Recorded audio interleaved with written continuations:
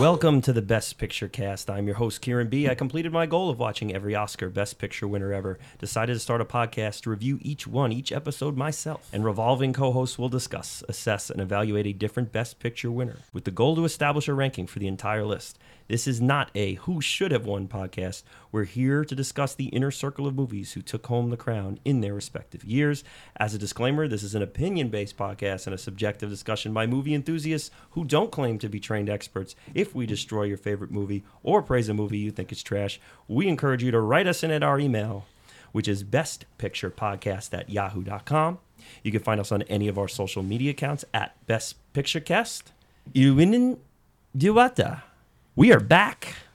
That's right. And I've learned some Korean since we last met. We're doing our first foreign movie. We are doing our most recent movie ever. And I have some gentlemen here who are going to join us to talk about what us Westerners call Parasite, or Kisengkong. That's how I know it. I'm working on it. Okay, so this is one I've been waiting for a while here. This is a movie that's quite a mountain to climb, and I'm happy that I have two of the most prepared hosts that we have to offer, and Artie. So I'll start with Artie. Artie B, how are you today? Hey, where am I?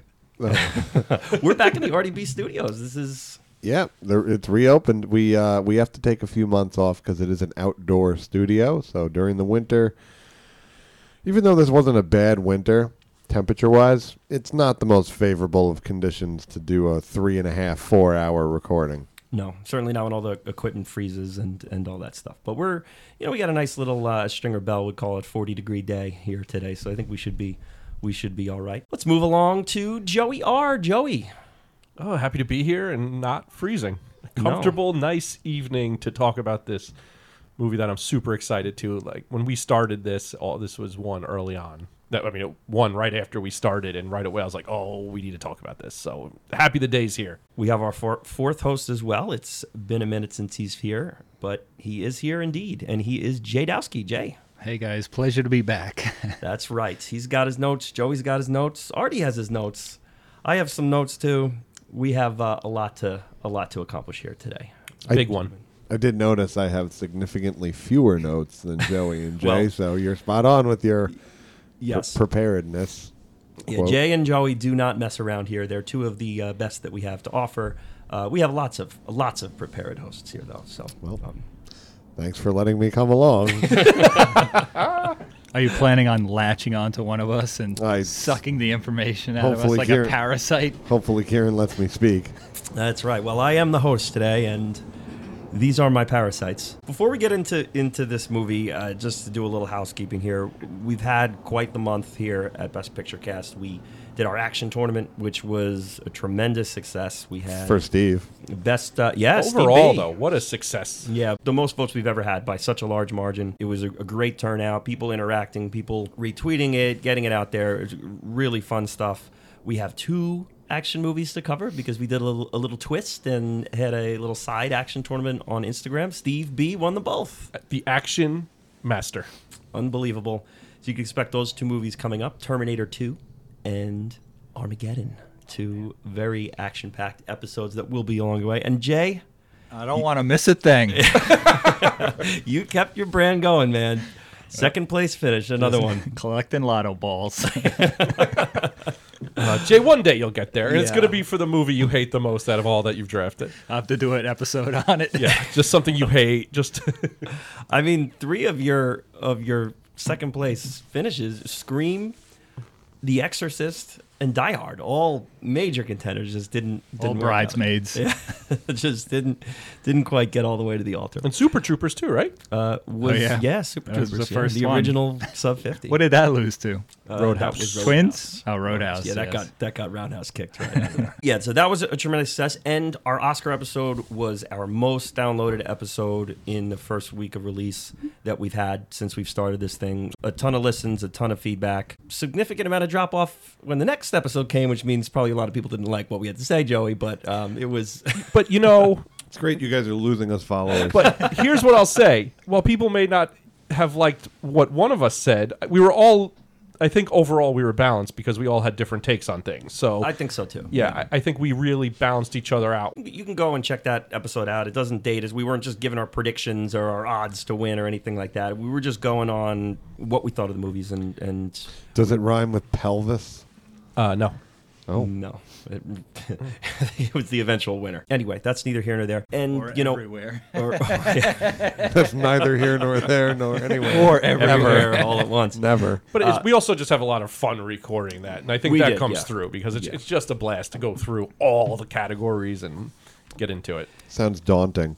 Yeah, it was definitely an exhausting project, just seeing all the movies and getting them in our order the best we could. But I'm happy with the final product. It's a great product. Great episode. Did you guys see every movie for every nominee, like even the acting nominees? All of the acting, all of the cinematography, all of the directors and pictures. Yeah. And original screenplay. And original screenplay. Yeah, it was a lot of movies. In addition to that, I just had a lot of people reach out and just give feedback. I got to say, like as fun as it is when we get the week-to-week interaction with new episodes, it really kind of makes me smile and gets to me when someone either emails or DMs about one of the older episodes, or one that we recorded 3 years ago, and they just watch the movie, listen to the episode, and we get that from time to time. That's a lot of fun. They're all. Each of these episodes are all like little family members for me, because they were all moments where we sat down, had some drinks, had a good time talking about a movie. There's never been a recording session where I didn't have fun. Yeah, and it's all documented with these episodes. And we don't half-ass things, so like everything's so thorough. There's a memory attached to it, which is really cool. And I think that's why the Return to episodes are so much fun and so popular. Yes, and we have two of those out. One just dropped, the Return to the Cuckoo's Nest, and the first one was Return to the Departed. Already. That's right. Yes, we'll be talking about that one a little later when we do our dive back to 2019. Something like the Rocky episode, which is one that I look back at and kind of a little scared of, and that's kind of like if that's a sibling of mine or a child of mine, that would be like Bart's evil twin that's locked in the attic. Because that episode is only that way because of when it happened. I mean, it's very long. We were all over the place, but it was a fun conversation. And you know what? It's a good episode. And I have someone DMing me saying, "Hey, I just rewatched Rocky for the first time in 20 years, and I listened to your episode and had a blast with it." Like that makes me feel good. It's a really good episode. So but the nice thing is we don't date these things. We're not like, what's happening on this date when we're recording. We don't. Yeah, they hold up. So if you're out there listening to an old one, just shout us out, and let us know what you think. That's always fun for us. Okay, so let's talk about the movie at hand here today, and that is indeed Parasite. And I'm going to ask you guys what you brought along to drink for this occasion. What route are we going? Joey, I'll start with you. So I think at this point Montauk has muted me on all social medias because of their refusal to bring back the Session IPA. But I still support the brand because I love Montauk. So I have the Montauk Pilsner, like the deep blue, royal blue maybe. It's light, it's drinkable. I think it's really good. My friends call that one crushable. Crushable. In the summer. Yes, I'm not a huge Pilsner guy myself, but I don't know that I've tried that one recently. I might have maybe in like the original run of it, but it's been a while. I usually go for the IPAs with that. Artie, what do you have here today? This is one of my favorites. This is a New Belgium Voodoo Ranger IPA. Aha, the New Belgium Brewery. It's from Colorado, but very, very accessible all throughout the country. Oh, yeah. Yes. Jay, I'll kick it off to you. So I got to the Bevy Mart and I said, let me do my best Kieran B impersonation and see how can I relate this beer to the movie Parasite. And I had Stone IPA in my hand in reference to the Philosopher's Stone. Nice. Yes. And I put it back for a throwback to my college days and got Rolling Rock, which is a rock, and it's green. So I thought it was very applicable to the movie itself. Very nice. And a nice little throwback to our Deer Hunter episode from earlier on in the season. Correct. Many a Rolling Rock was consumed that night. Was still this season? Yeah. Yeah. Jesus, I don't understand how any of this works. And believe it or not, I got a little message on Instagram today when they do like little throwbacks. Our season 4 finale, our season 3 finale, Green Book, aired today 1 year ago. So season 4 has been a journey. Wow. Yeah. And we've released the most content. I mean, our 100th episode was released in September. The upcoming release next week is our 125th. A lot going on here at Best Picture Cast. What can I say? It's been a jam-packed potted up year. And we took our first little break, too. We actually took a yeah. break for the first time. This is our first time back in the RDB studio since that Deer Hunter episode, I believe. That was the last Jesus, one we did here. is that right? Yeah, it's been a nice little hiatus. It was last summer. Wow. So, Jay, you were a little disappointed, when you saw what I was drinking, and you're like, oh, what is the tie in there? So, I have the Montauk Watermelon. Believe it or not, guys, depending on how long this episode goes, I'm celebrating a birthday at midnight. Yeah. So we might be on the cool. air, if BBC tradition is as expected and we go over 2.5 hours, we will be on the air when I have my birthday. So How old are you turning? We don't talk about that. We don't discuss numbers around here. This is a friendly podcast. I decided it's my birthday, and you know what? Fuck it, I'm drinking a watermelon ale. I don't care what Grant has to say about it. I don't care what anyone has to say about it. I'm drinking out of season. Is it this season's batch? Probably not. Almost certainly not. Grant's probably listening to this going, what do you mean what I would say about it? He's probably like, I don't give a shit what Kieran drinks. He doesn't like when I drink watermelon out of season. But here I am today spring. drinking it.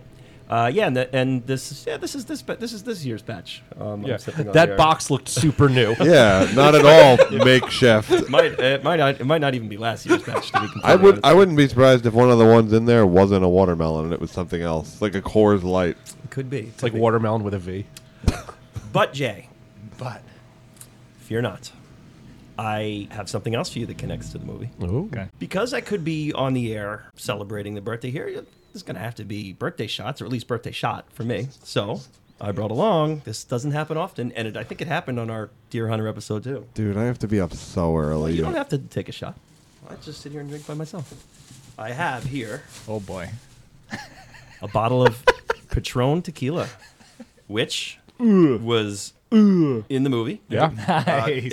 And the character not just drank it, but drank out of the bottle. Right which I out of don't the think bottle. I've ever seen before. Someone drink out of a bottle of Patron. Don't fuck with So Jessica, here we man. Go. Well done, Kieran. Well done. Patron, a bit of an overrated tequila. It's Very. nothing special. Although I feel like recently it's kind of gone down in popularity, so it's getting back to being something that Where can it should rather be. drink Well, again. like Yeah. the celebrity tequila has kind of overshadowed it for a bit. Yeah, It's for it's sure. very good chilled. You know. I mean, most tequila is very good chilled. All right, there it is, popping up. Popping bottles. Popping bottles. Do a little splash here. Do you want me to get the sparklers and come carry it out to you? Well, you did bake a cake for me today. Right? Is it your I birthday did. already? Yeah. Jesus. Not yet. You Well, chi- I didn't say my birthday shot will be my first shot of it. Just said it'll exist. Okay, Nice. so all of that is in order here. Parasite. Joey, I'm going to start with you. As we start, I think this is a nice little time to plug the other podcast you're on, because you're going to be covering this movie and a bunch of other movies in a few weeks. Why don't you tell the people about that? Yeah, so over at 1001 by 1, one of the things we do is do director rankings. So, this week in Eraserhead episode, as recording is coming out, and then 2 weeks, the David Lynch rankings episode is coming out. And in about 6 weeks from now, we're going to be doing the Bong Joon-ho rankings. The episode we're going to do attached to it is the host, and then we're going to rank all of his 8 movies. So really exciting. Very And cool. yeah, so over to 1001. So follow us, Twitter, Instagram. That's going to be a fun one. Let us know what you think, because I think that's going to be a little all over the place. Yeah, I can't wait to hear your thoughts on those. I believe it or not, I've seen most of his movies at this point, and now I guess you've seen them all at this point, right? You still have a couple more to knock off? 2 more. 2 more. Okay. First time you saw Parasite. I had tickets for this for January 24th, 2020 at the Belmore Theater. And on January 23rd, my wife got hospitalized to be induced with our son 6 weeks early. So I did not make that screening. So once she was released from the hospital a week later, my son was in the NICU. And one day we went and saw him in the morning. And we didn't go back. We couldn't go back to that night. And Kristen went home. She's like, I'm going to go to sleep for hours. I said, okay. She said, what are you going to do? I said, I'm going to go see Parasite. So I didn't know what else to do with my time. I was in this really weird, emotional limbo I would of imagine. time where I didn't know what to do with my days if it wasn't based off the NICU for those 9 days. And I saw this. Wow. Yeah. Okay. And it's very memorable to me. Yeah. Jay, how about you? Your first experience with Parasite? I think I saw it the first week it opened up, and I thought it was going to be a horror film. Had no idea what it was about. Only saw the title and saw that I got good reviews, and so when I first saw it, I was like, "This was not the movie I thought."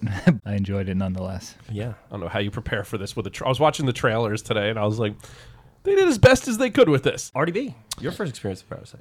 Right after it won Best Picture, I watched it on TV. and loved it. Yeah. Yeah. And I've probably seen it twice since then, so like 3 times total before the watches for this. Yeah, cool. I love it. Yeah. I think, Jay, on your first Best Picture Guest episode, the American Beauty episode, you asked me about some of my favorite movie theater experiences. Yes. I think I told this story about Parasite at that. I saw this one at the Cinema Arts Center in Huntington. Probably, I think in like December before the Oscars. Yeah, you were that early on year. it, yeah. And packed theater. People sitting, like, you know how the front row is never occupied. There we are sitting in the front row because we got there, we got there only like 10 minutes early. People sitting in the aisles during it. Like, it was just like they sold every ticket they could to get people in there. And I had never seen a foreign film before. So wow. It was my first ever foreign film. And it was an experience and a half. Knew nothing going in, just sat down, was a little concerned about Being in the front subtitle. row. Well, I mean, yeah, initially, yeah, that's, you don't really have a choice with that. But the subtitles, I was just unsure about, how that was going to go. And, 2 minutes into the movie, you're past it and you're just in That's this world. gone. Didn't know at that point that it would be a Best Picture winner, but here we are. Yeah. I mean, in that year, it won the Palme d'Or and it had, momentum, but it wasn't so overblown the way things are now, like the Oscar season. Yeah. So then and we weren't so deep into the world either, so it might right. have, So it might have been. maybe it was just as annoying, but Right. but it had the kind of the Palme d'Or push. So when I saw it, it was packed, and it was still about 6 weeks before. And I remember you talking about when you had seen it about a month before me, that Yeah. story. So it was being seen, which is great. Initial thoughts here before we get into the real nitty gritty with it. Just some opening thoughts on the film. Whenever the question comes up to us a lot because of all of this and our involvement on Twitter or whatever, what favorite movies, and this is always on favorite winners, this is always on the top of my list for me. Not to get too far ahead of it, I think it's a masterpiece. We'll talk about everything, but I love this movie so much. I think I've seen it now with it 4 or 5 times, and I get more and more from it each time. Like, it's such a rewarding, enriching movie that I'm really excited to really get into it with you guys. Yeah. Artie, how about you? I just love everything about this movie. It's a really entertaining watch, and also it's like Joey said, masterfully crafted. It's got a lot of different layers you can pay attention to enjoy. I'll piggyback on that. After my first viewing of the movie, I was kind of like jarred by the ending, and really it wasn't a movie I expected to see. And so I thought it was a good film. I mean, but having to do this episode and watch it a couple more times to piggyback on what they're saying, there are just layers and levels of this movie that you just keep seeing and seeing the more you watch it. So it's very rewatchable. And there's not one scene that's wasted. So Right. I think Artie texted the pacing is incredible. So it's so rewatchable that you pick up more because you could keep watching it. And Yeah. not to do a spoiler, but to the point you just said about every scene's perfect, like the cutting room floor scene category for this is probably the hardest we've done. Listen, doing these episodes, there's only been a handful here that I've been like genuinely nervous to cover. And when I say nervous, one of the root parts of those nerves is not wanting to miss something or not wanting to leave something out or get out of there like, we did a whole episode and we didn't talk about this and talk about that. That's one of the reasons why our episodes run so long is we want to get into We're it thorough. all. We're diving deep. We're going long form. Shawshank was one, Godfather, both Godfathers, Lawrence. And, this is one that, today I was like, oh, man, this is going to be a handful. I think you three are the perfect to talk about it. I can't wait to get into this. And the other thing excited about, too, is there's always a little level of excitement when you're covering a new director that you haven't talked about yet. Which is great. We've especially like a new great director. And, earlier this season we had Frank Capra for the first time. We just did Clint Eastwood for the first time. And Bong Joon-ho is a whole new world of movies here that we get to discuss today, and his style and his approach and Even South Korean films as a whole, like there's Yeah. just so much to it that we never touch on, and we wouldn't. Yeah. I will say that I think it's very possible that we missed something because I'm on my 4th viewing and I'm like, this movie's smarter than me. There's something that I'm not understanding. I had the same thought, like, shit, we have a lot to cover in this. And I just came to grips with the fact that we're going to miss things. And when we go back, we're like, fuck, I wish I brought this up. Yeah. And to your point about being on an episode with people who are going to help carry you, you can't have two better people than Jay and Joey. I was thinking today, too, Jay, your episode with American Beauty that we just referenced before, like, that was an episode where you pointed out a lot of things going on in the film. And while I was watching this one, I'm like, wow, this is like one of those type of movies where there's a lot to point out visually. Oh, yeah. And there were some things that I know that American Beauty is kind of this movie that people, the general consensus has their issues with it these days, which I think is a little ridiculous. But I do see some comparative things between these two films. Definitely.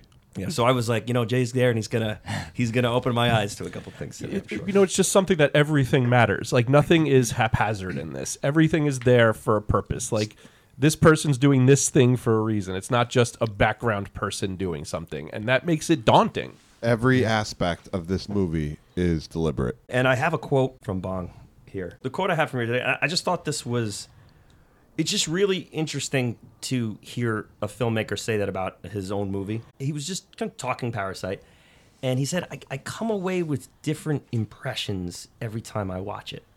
And like that's something that someone says about someone else's movie, not their own. Yeah. So I think that goes to show how much went into this and how it's not as simple as this is this intricate puzzle and you have to put it together. And I know the answers and you don't until you do. That's not how this movie works. That's not how really movies should work. And different people should take different things out of it. And even a filmmaker himself can get different impressions each time he watches it. So I really liked that quote a lot. It just shows how much there is to it when the guy creating this world and this universe is seeing new themes and everything come to play. It's brilliant. The way he describes screenwriting comes off as if he's like a medium. He kind of describes it as like he learns the story as he goes, which is a lot of great writers write that way. Yeah, because this started off as a play for him, and then as he was writing it, he realized it needed to be bigger. Let's get into the whole lot of it now. We are about to dive, plunge, submerge all the way back to 2019. Yes, this is the most recent movie we've covered here on the podcast, so there's not a whole lot of leap to do. That was the last pretty good year. Let's do it. The year was indeed 2019. In 2019, the U.S. president was Donald Trump, who actually commented on this year's Best Picture win, questioning why the Best Picture award would go to a movie from South Korea, considering the state of trade between the two countries. I'm not exactly sure Donald understands how the process of the Academy goes. That doesn't get weighed heavily in the voting. He then opined for classic movies, Gone with the Wind and Sunset Boulevard. Whatever happened to those movies? They are both pretty damn good films, I will say that. Baseball, this is a World Series we've probably talked about more than any World Series here. Yeah, you guys were watching it. We were watching it while we were recording our pilot. Yeah. It was, what was it, Artie? Do you remember? I knew he was going to ask me. I swear to God. Was it the Giants? It was not. No. Is the Cardinals? It was. Well, not. I knew it wasn't the Giants. That's why I said them. It was a Game 7. It was a 7-game series between the Houston Astros and the Washington Nationals. And the Washington Nationals did win that championship. As I said, we've referenced this quite a bit, being that we were there to watch it happen. But, that's okay. It's part of the lore of BPC. I don't have a memory. It was the 115th World Series. It was between the Washington Nationals and the Houston Astros. Houston Astros, this is just in the wake of their whole trash can scandal stuff. The Nats won the series 4-3. This is the first and, to date, the only world championship for the Washington Nationals franchise. The Nationals, formerly known as the Montreal Expos, for changing locations in 2005, moving from Montreal to Washington, D.C. I love the Expos logo. Yes. Good old Expos. Jay, who's your all-time favorite Expo? Larry Walker. Larry Walker. Good answer. Artie? Vlad. Vlad. Good answer too. Joe? Vlad, yeah. I'm gonna go with the big cat, Andres Galarraga. I also really like Pedro. Yeah, Pedro's. Yep. Pedro. They could have won the World Series in '94 if they had a World Series. Yeah. They had a hell them of and the Yankees had the two best team. records. right? Did they have Bo Bichette? Dante Bichette. I don't think Dante Bichette was ever. No, he was a Blue Jay, right? And he was a Rocky and a I think Angel, maybe? An Angel Indian. This was the only championship series in major sports history, so not just baseball, all the 4 major sports, where the home team lost every game in a 7-game series. It's the first and only time that's happened. Wow. The away team won every game in a 7-game series. It had happened before in a 5-game series, but never in a 7. The Nats were managed by Dave Martinez. The World Series MVP was Steven Strasburg, who got a giant contract afterward, and I don't think he's pitched since. No, he's dealing with chronic everything injuries. Yeah, I think he signed Chronic relaxation. Yeah. 7-year, $300 million contract and made like 11 starts. He's really Is it that little? Yeah, it's like 11 or 12 starts. He's really good at rehabbing. Wow. You know what? Fucking good for him. So our last episode was Unforgiven, where I definitely sent a couple shots Jay's way in that one because Wait, did Jay it not was, like that? No. It was just 1992, and there was some 92 baseball talk. Sid Bream might have been mentioned a couple times. Jay is a big Pirates fan. But 92 was the year. That episode hasn't aired yet as the date of this recording. But this is a very interesting BPC fact because this is the first time where we have the same number 1 song artist on consecutive episodes. And the gap is pretty significant. 92 and 2019. Now, you guys were not on the Unforgiven episode. Do you have any guess who that artist might be? Who had the number 1 song in 92 and was on this song that was the number 1 this year. You have it, Jay? All right, if you have it, don't say it yet. Any thoughts? No? Wait, give me a second. Okay. Song? Okay. Jay thinks he has it. It actually wasn't the number 1 in 92, but it was listed amongst the number 1 songs that we listed that year. I have an educated guess. Okay. All right, Jay, what do you got? What do you think? Now let him go now. No, let's see what you got. My guess is Billy Ray Cyrus. Billy Ray Cyrus is Yeah. correct. Oh, wow. I wasn't The gonna guess number that. 1 song of 2019 Not getting that. was Old Town Road by Lil Nas X featuring Billy Ray Cyrus. You know Trent Reznor gets songwriting credit for that? I did. They sampled I did know the that. little tiny acoustic riff off of Ghosts 4 that Yeah. Trent Reznor wrote. Dude, he put out these albums just so people sample him and pay him money. Yeah. He's yeah. brilliant. That song was a little controversy because it was like considered a country song. Like it was like at first was on the country charts, and then What do you think? You're a big that ain't country. Oh, is that true? Is Yeah, that and they took it off the. You're a big country aficionado. What yeah. do you think? I mean, I'm not bigging. I mean, you guys hear me with the tournaments. Like I'm very genre fluid. You know, All right. I'm not big into saying this isn't horror, this isn't action. I like so yeah. To me, it's a country song. I would think it is. No, I mean it's very clearly like a hip hop song. You know, so there's that too. But I don't see why a song can't be both. Right. You know. It seems like it hits both pretty cleanly, I would think. Yes, the Taking the Horse Down to Old Town Road in 2019. Here's the other number 1 songs from 2019, and this list gave me like a panic attack because 2019 was like the last. It was a very, very busy year as far as the bar goes, and it was right before the pandemic. So these are like all the songs that summer I hear every goddamn night, and just brings PTSD. yeah. But here's one from Joey, one of your favorite movies, Post Malone. Sunflower. Hell yeah. And that's from Into the Spider-Verse. Oh, yes, it is. I listened to that today. Bad Guy by Billie Eilish. Duh. Thank You Next by Ariana Grande. Sucker by the Jonas Brothers. They were still doing like new stuff. Yeah, this is actually the only Jonas Brothers song I actually know. I've recently learned to love that third Jonas brother that no one knows his name, but every time I look at him on stage, I'm like, they give him a guitar, he walks around, didn't even play it. It's like, doesn't sing. You watch a lot of Jonas Brothers? I've seen like 2 concerts in the last like year on TV for some reason. I don't know why. Daughters? Nope. Can't even use them as an excuse. Like I gave you an out. No, it was like, I'm telling you, it was like 11 o'clock at night. Oh, just one of those things. Yeah. 2 more notable number 1s. Truth Hurts by the great Lizzo. And Lizzo is great. I hope that wasn't a joke. it was just a statement. And we have, from the movie A Star is Born, the Oscar-winning Shallow by Lady Gaga and Bradley Cooper, a movie that you finally saw already, right?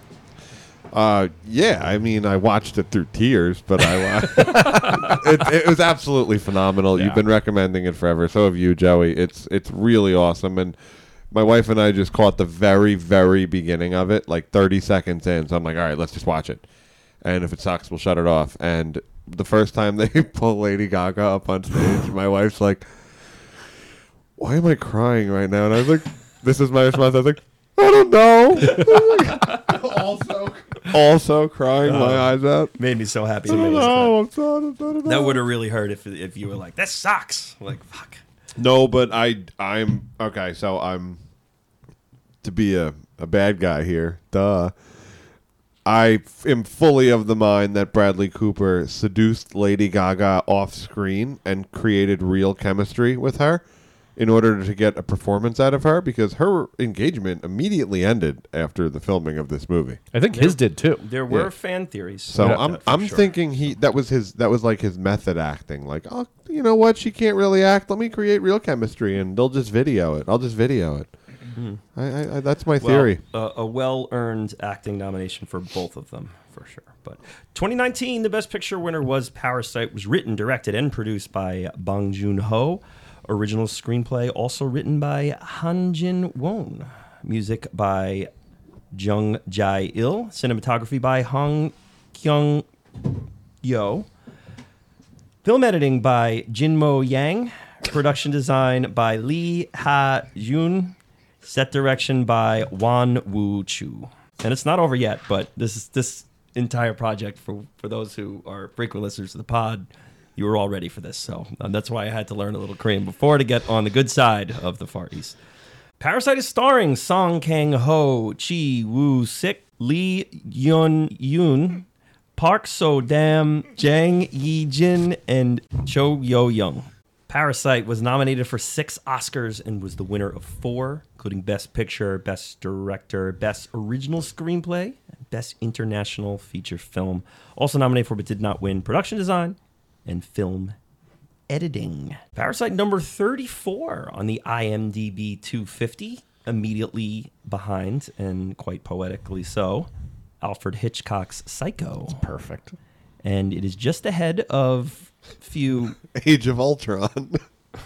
yeah, a few BBC relevant films here. Lion King, it's an episode that we had. Jay and Artie were both on that one. Gladiator, not an episode yet, but one in the future for sure. And The Departed, our pilot episode too. So just Great ahead company. of those. Yes, as Joey mentioned before, is the winner of the Palme d'Or. Only 3 Best Picture winners went on to win the Palme d'Or. One we covered already. One we are yet to cover. The one we covered was The Lost Weekend. Artie, you were on that episode. And Marty is the other one. Joey, why don't you explain to the people what the Palme d'Or is? I think the way you say it is like Cannes Film Festival. Cannes Film Festival. Yeah, I never say it right. They do they premiere a lot of movies. It's a film festival, and they have winners. And, they have director, actor, but the Best Picture winner is called the Palme d'Or. Mm-hmm. It's big. There's a lot of big movies throughout the years have won. I may have lost respect for it after this year, though, or at least question the What was Triangle of Sadness. Triangle of Sadness was the winner this year, which was very much my least favorite. I was a big Best fan. Picture I'm a big fan of that movie, but it has a very big. Like David Lynch's won last year. Titan won the year before this. Like they have a big. They're very open minded to what wins, and it's Titan cool. won the Palme d'Or? Yeah. Oh, wow.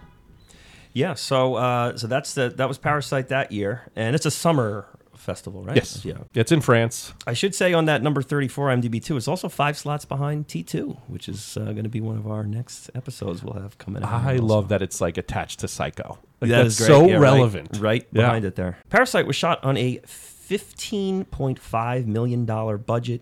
It grossed in the box office $263.1 million worldwide. Good ROI. Yes, it made quite a lot of money. 77 days to make, too. Really, yeah. So that's That's quick. quick turnover there. Especially with the 2 different sets. Like it's big. It's a lot of moving pieces. When you're really good at storyboarding, it makes it easy. And that's something he's very, very passionate about. Oh, yeah. Great script, great storyboarding. Things come together. Amazing. Okay, we are here now, gentlemen. Parasite. Where does one begin when talking about this film? I guess, Artie, maybe we'll have you kick us off here, if you don't mind. Well, you could tell right off the bat that totally kidding. Check off your bingo card. Check it off. Check off your bingo card. I'll just jump into one of my favorite parts of the movie. The way the camera moves, vertically, horizontally, a lot of pans at 90-degree angles, 180-degree angles. And they're not just done randomly. Like, every time there's a 180-degree camera pan, it's when one of the Kims is swindling one of the parks, like selling them, pitching them on their story. Every time Kim Yu, the Kim's son. Kim's son sounds like a name now. Yeah, so this is I think this is how we're going to do this here. So we have the two families. There's the Parks and the Kims. The Parks are the haves, and the Kims are the have-nots. Okay. So we'll do father, son, Kim. Yeah. So at the beginning of the movie, it jumps out right away when the every time he's going to that house, he's walking upstairs. His parents are looking up at him. Everything is very deliberate, and that's, to the point of it being next to Psycho, is the staircase is a big motif in all of Hitchcock movies, for the most part. And Bond calls this a stairway movie. Right. In case you were wondering at home, and our allusions to Psycho, and that there is a ton of Hitchcock in this movie. Oh, yeah. I mean, he's not hiding it or pretending it. I think Hitchcock's image actually appears in the movie at one point. The Hitchcock's filmography, like all his DVDs, are on screen at one point. In the Park's house. So there's no hiding it there with that. And the stairs and the voyeurism, looking through glass and looking through. It's Hitchcock and Kurosawa all through this. He's Kurosawa with the, I forget the name of the movie, but it was one of his early ones where literally poor people were always up. Yeah, high and low. Yeah, maybe? high and low. Right. And he literally used angles to show looking up and looking down on people, and just turning everything so vertical on this is so interesting. Yeah, I mean, let's start there. For me, the opening shot is them in their basement looking up through these windows, and those squares and the rectangle patterns on those windows look the same as that wall where the basement door was in the Parks house. So there's always it's just very Symmetry. familiar. Yeah. But absolutely, that Kim family, the have-nots, right from the bat, is looking up at the rest of the world from their apartment. Yep. And it slow pans down to Kim Woo, the son, and it brings you right into the kind of desperation of the world. And they're literally walking around their apartment, reaching up, trying to steal some Wi-Fi, like trying to get a little more. Like, it's all so deliberate and it just methodical. It's really just and they're literally getting pissed on. Yeah, in the beginning. Yep. Yeah, I mean, they're in their apartment. They're below the toilet. So even the toilet is above them in their room. The structure of both the apartment, and we'll get to the house at some point, two of my favorite parts of this movie, or call that the same part, so carefully structured and as Artie, as you put it, storyboarded and planned out and plotted. The house itself was completely constructed by them. It's not a real house, it's a set.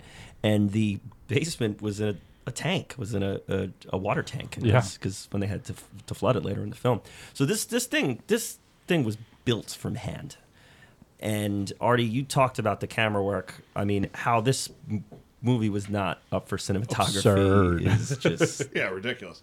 Bong was really proud that it was up for production design. I mean, it should have won for production. I mean, Hollywood, Once Upon a Time in Hollywood probably won, right? Yeah. But the production design is top notch. It's as good as it gets. Man. Literally, as good as it gets. They call those like the T intersections, and it just leads into these semi basement. Like, it's just leading you into the poverty of it all. It's just all built to hold you back. The other incredible thing about the two houses side by side is that their window has those right, their windows have like those bars, and it's very closed off. The Parks window is literally just the biggest window in the world with no bars, and you just see the entire world. It's an incredible difference between the two places where they live, and that's the production designer. He's like, they easily could have put an extra door or something stupid, but it's so deliberate. There's going to be a number of things that I'm going to kick around the room when it comes to symbolism and in turn theme. So be prepared for that as we go, because there's a number of things that I think in many ways present more questions than have answers. So they are very, very podcast friendly. I want to talk just about the pizza boxes and that situation there. So we have they're essentially, I guess they're just being commissioned to fold the boxes. Right. And then they get paid per box, probably a pennies fee per box. Yeah. And the owner is swindling them, this and that. And 1 out of 4 are rejects, as they put it there. And there's a cool little shot of almost like a deep focus shot of getting all their faces that go from blurry to clear, as they're saying 1 out of 4 is a reject. What did you make out of that statement, both practically and as to quote the character, metaphorically? It's so metaphorical. It's a metaphor. Yeah. What are your thoughts on that? Joe, you want to go first? I think it's just, again, like fleeting opportunity, like almost the illusion of chance, where it seems like it, but there's always going to be some hurdle. And they're watching YouTube videos because it was the dad who was botching it, right? Like, so he's the one who couldn't do it when the rest of them are kind of crushing it. So kind of getting into the family roles and how the son kind of steps up because he's the more socially motivated. Mm-hmm. It is a great foreshadowing. Right, I wrote this down. I'm glad you brought it up. Like the box folder talks about one bad box could do horrible things to the branding of the company, and then he goes to this picture of the dad's face, and his dad just like totally rejected, like just so upset at this idea. At first, like he was the failure, I guess, but also just crushed by this superficial mindset that he has to. He sees it again. Keep up with. We see that same exact face under the couch, under the table later. Right. Like it's just. It's like the same fucking face. It's so impressive that they were able to pull that off. And, because, watching it, because, the first time you kind of see that scene and, watching the video and the cut off pieces of the side of the pizza box don't make sense, then you're like, oh shit. Oh, and it just also leads to the stakes of this for them. There's also like I feel like this is the first instance where the Kim family is talking down to people who are either socially equal as them or socially below them. The way I feel like they kind of talk down and look down on the basement family that's hiding in the basement. They kind of like laugh at this box folder, like, oh yeah, like you're not, like you can't fool us. What do you got? Like this rinky dink kind of operation going on here. Like they don't. So I thought that was kind of like another idea of like. Well, and it also shows how very quickly they're able to team up. Right. Like all of it, it's the son, then the daughter, then the mom, and they're circling, and the camera gets tighter and tighter, and just you feel the claustrophobia their of the social boss. dynamics and the strength of it. Yeah, you see, and it goes in the order. Yeah, because it goes son first, then daughter. Like you see their team up. Right. And it's so we're moving to the next stage already. Exactly, but and here the mom goes first because the dad stays out of the job interview part because he stays out of it because of his dejection at his perceived failure. Yeah. So I never thought of it as a metaphor that 1/4 of them are bad, and then she looks back at the dad, and then the deep focus shot, he's just dejected. He's like, "Fuck, it's me." So everyone he made basically is bad because he was doing the quick spin that he thought he got out of YouTube. Yeah. So it's a metaphor for him holding the family back. Like they can do it, and he's kind of the one that's always claiming to have a plan, but his plan never gets them anywhere. They just kind of stay where they are. Also, that is the beginning of showing us their skills as con artists. The way they sweet talk the woman who owns the pizza company. Not really sweet. they bully her. You should fire that guy. They scam her, basically. Yeah. They con her. They convince her. They show that they have the skill to convince someone. And it shows the strength in their numbers. So class systems are obviously a very major part of this. It's huge. As major as in the description of the movie in most examples. Now, there's a kind of a subtle touch to this movie that I picked up on my second watch today. Today, I watched the black and white version today because there is a black and white version. It's on There's a slight commentary on small business here. And we get it with the pizza people. We get it with both the man in the basement who went into debt because his business failed and he went to loan shop sharks. Went under, right? And they slightly mention Mr. Kim's had a failed business too. So these pizza people are not the upper class. They're very much that middle class, trying not to be in that lower class, and they need to kind of cut corners, and if make every penny count, it will hurt the brand, right? And they have to worry about the brand because they could go under too, and they can end up in a basement. And so much when you read about kind of the social dynamics of South Korea, like you're not getting yourself out. Like the situation you're in is the situation you're in. Like if you're rich, you're golden. If you're not, so the pizza box people, like they were trying to do almost the impossible. So that matters. And another little subtle touch with the Wi-Fi. Oh, another coffee shop must have just opened. You know, being that it's a frequent occurrence for a business to just open and another one and then go and then come and then go.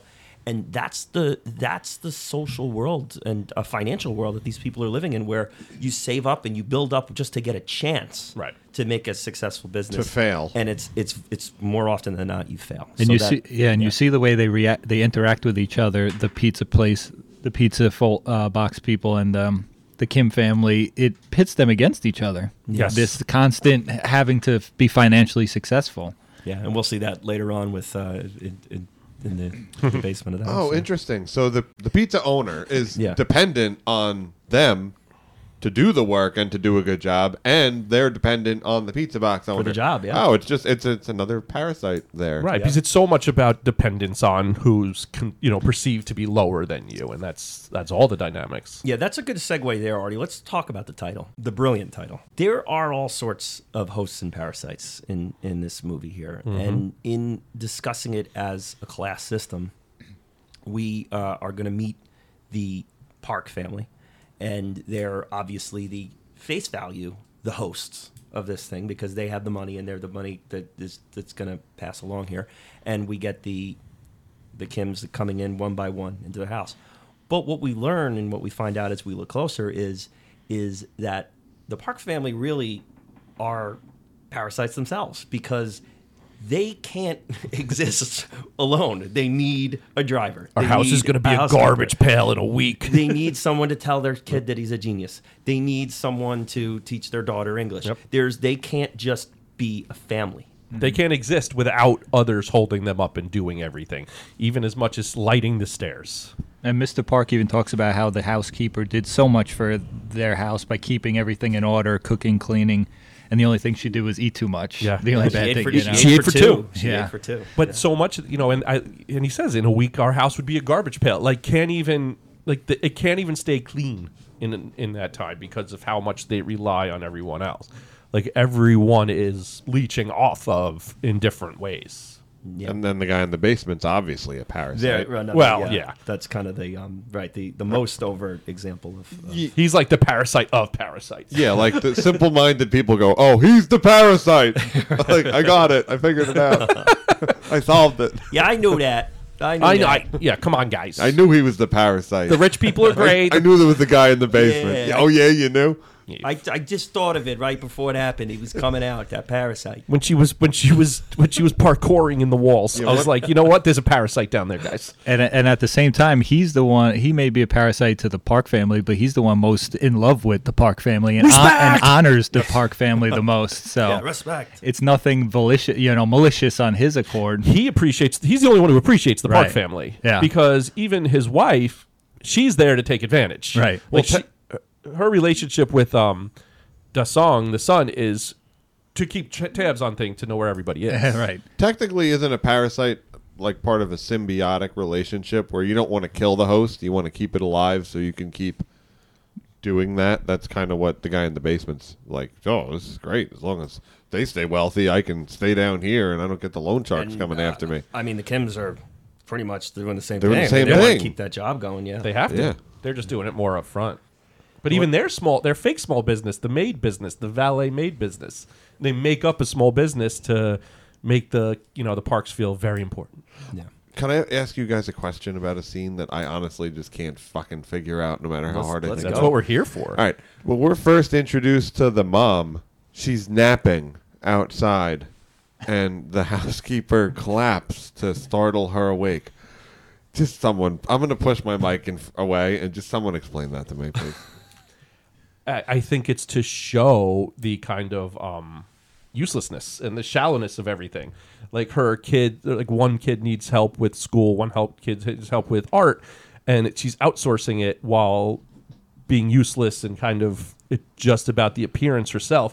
So she's setting it. So you could see it as, you could see it a lot of different ways, but I just think it's about the uselessness of her setting up that, like, oh, maybe they are parasites as well. Her reliance on she can't do anything. Yeah, she can't get through it without someone clapping her awake. So you literally just gave me an idea as you said that, because that's spot on. That's what it is, and I it's kind of like a puppet being clapped into like wake up, time to start getting action. Like you didn't have to do anything until now. Yeah. Someone's here. It also goes to show how boring the rich wife's life is. Right. And she talks about this on the couch later on in the movie. She says, buy me drugs, buy me drugs. So then you like rewind to that scene and you're thinking, okay, she's mommy's little helper, right? She has nothing to do with her day. And so she's taking drugs and sleeping and looking for people to take care of her kids. The rich people Sounds thinking pretty good. The rich people thinking their kid is a genius is just I noticed, it's so It's so accurate. perfect. Well, you It's notice so it- accurate Wait, too. I was gonna wait till later, but the kid's art's pretty good. Oh God, come on now. Listen, I the kid's couldn't do fucking that. 9, and he's drawing Picasso self-portraits. It's pretty Yeah. good. I give that kid credit. Kid's an artist. Listen, I'm just jumping ahead. It's in the nitpick zone for me. I have a negative nitpick. I think the kid's art's good. I also like That's a hot take. I like That's the a hot difference You don't like between his art?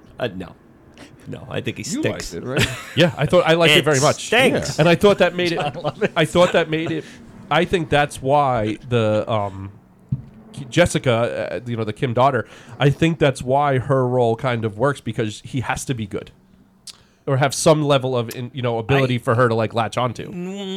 Well, it has to be obscure because then she can look at it and Sure. say, Yeah. "Here's It's what not it's about," Jessica. and nobody can But if question it's her. terrible, Well, like no, if but- it's my art, But that's the part of the con artist is that you are enabling the mom into thinking that it's right? You But know, at that like, point, oh, there's yeah, this still is others, genius. because if the housekeeper is like, listen, this kid's a fucking clown. Like there has to be some level where somebody could con you into it. There has to be some level of belief. Listen, I don't think the kid's going to make $1 billion off art, but I don't think he's a failure. Jessica, Illinois, Yeah, Jessica, Illinois, only Chicago, child. Illinois. I also love how Jessica, the Kim daughter, whips the son and the mom into shape Yes. as soon as she Amazing. shows Yep. up. She's Amazing. first she kicks her out, and then when they're at the kitchen table, she's just like the kid's already whipped into Yep. shape, and she's like, "Sit down" to the mom. The mom sits, and Wait, she kids like has them structure? under her thumb already. This Yeah. is definitely a little bit of tongue-in-cheek commentary on Oh, it's satire. on the art Yeah. industry. The whole this is the her methods are a little. It reminds me of like Danny DeVito with the white hair and the coming out with the this is just a masterpiece. He's like looking at the air conditioner. But like even the Park's daughter, Dahai, like he's faking it. Like she calls him out right there. So when Jessica comes in and like actually sets boundaries, and we find out that amazingly kids like boundaries, and when parents don't do it, kids run amok.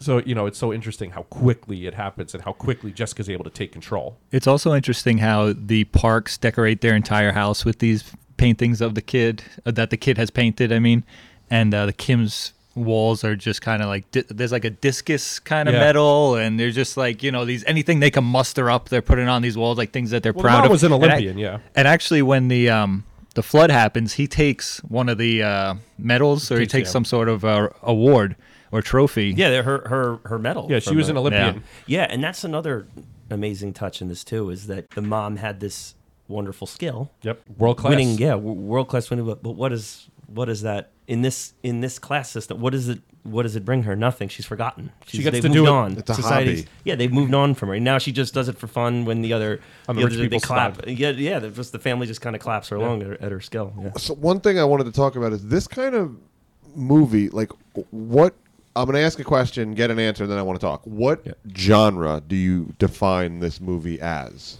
Just straight up, have to pick a word to define the genre. I think it's a few. Right. I'm just Yeah, saying. Like, what I- would you? I would- like. You have to pick one. Yeah, I would call it a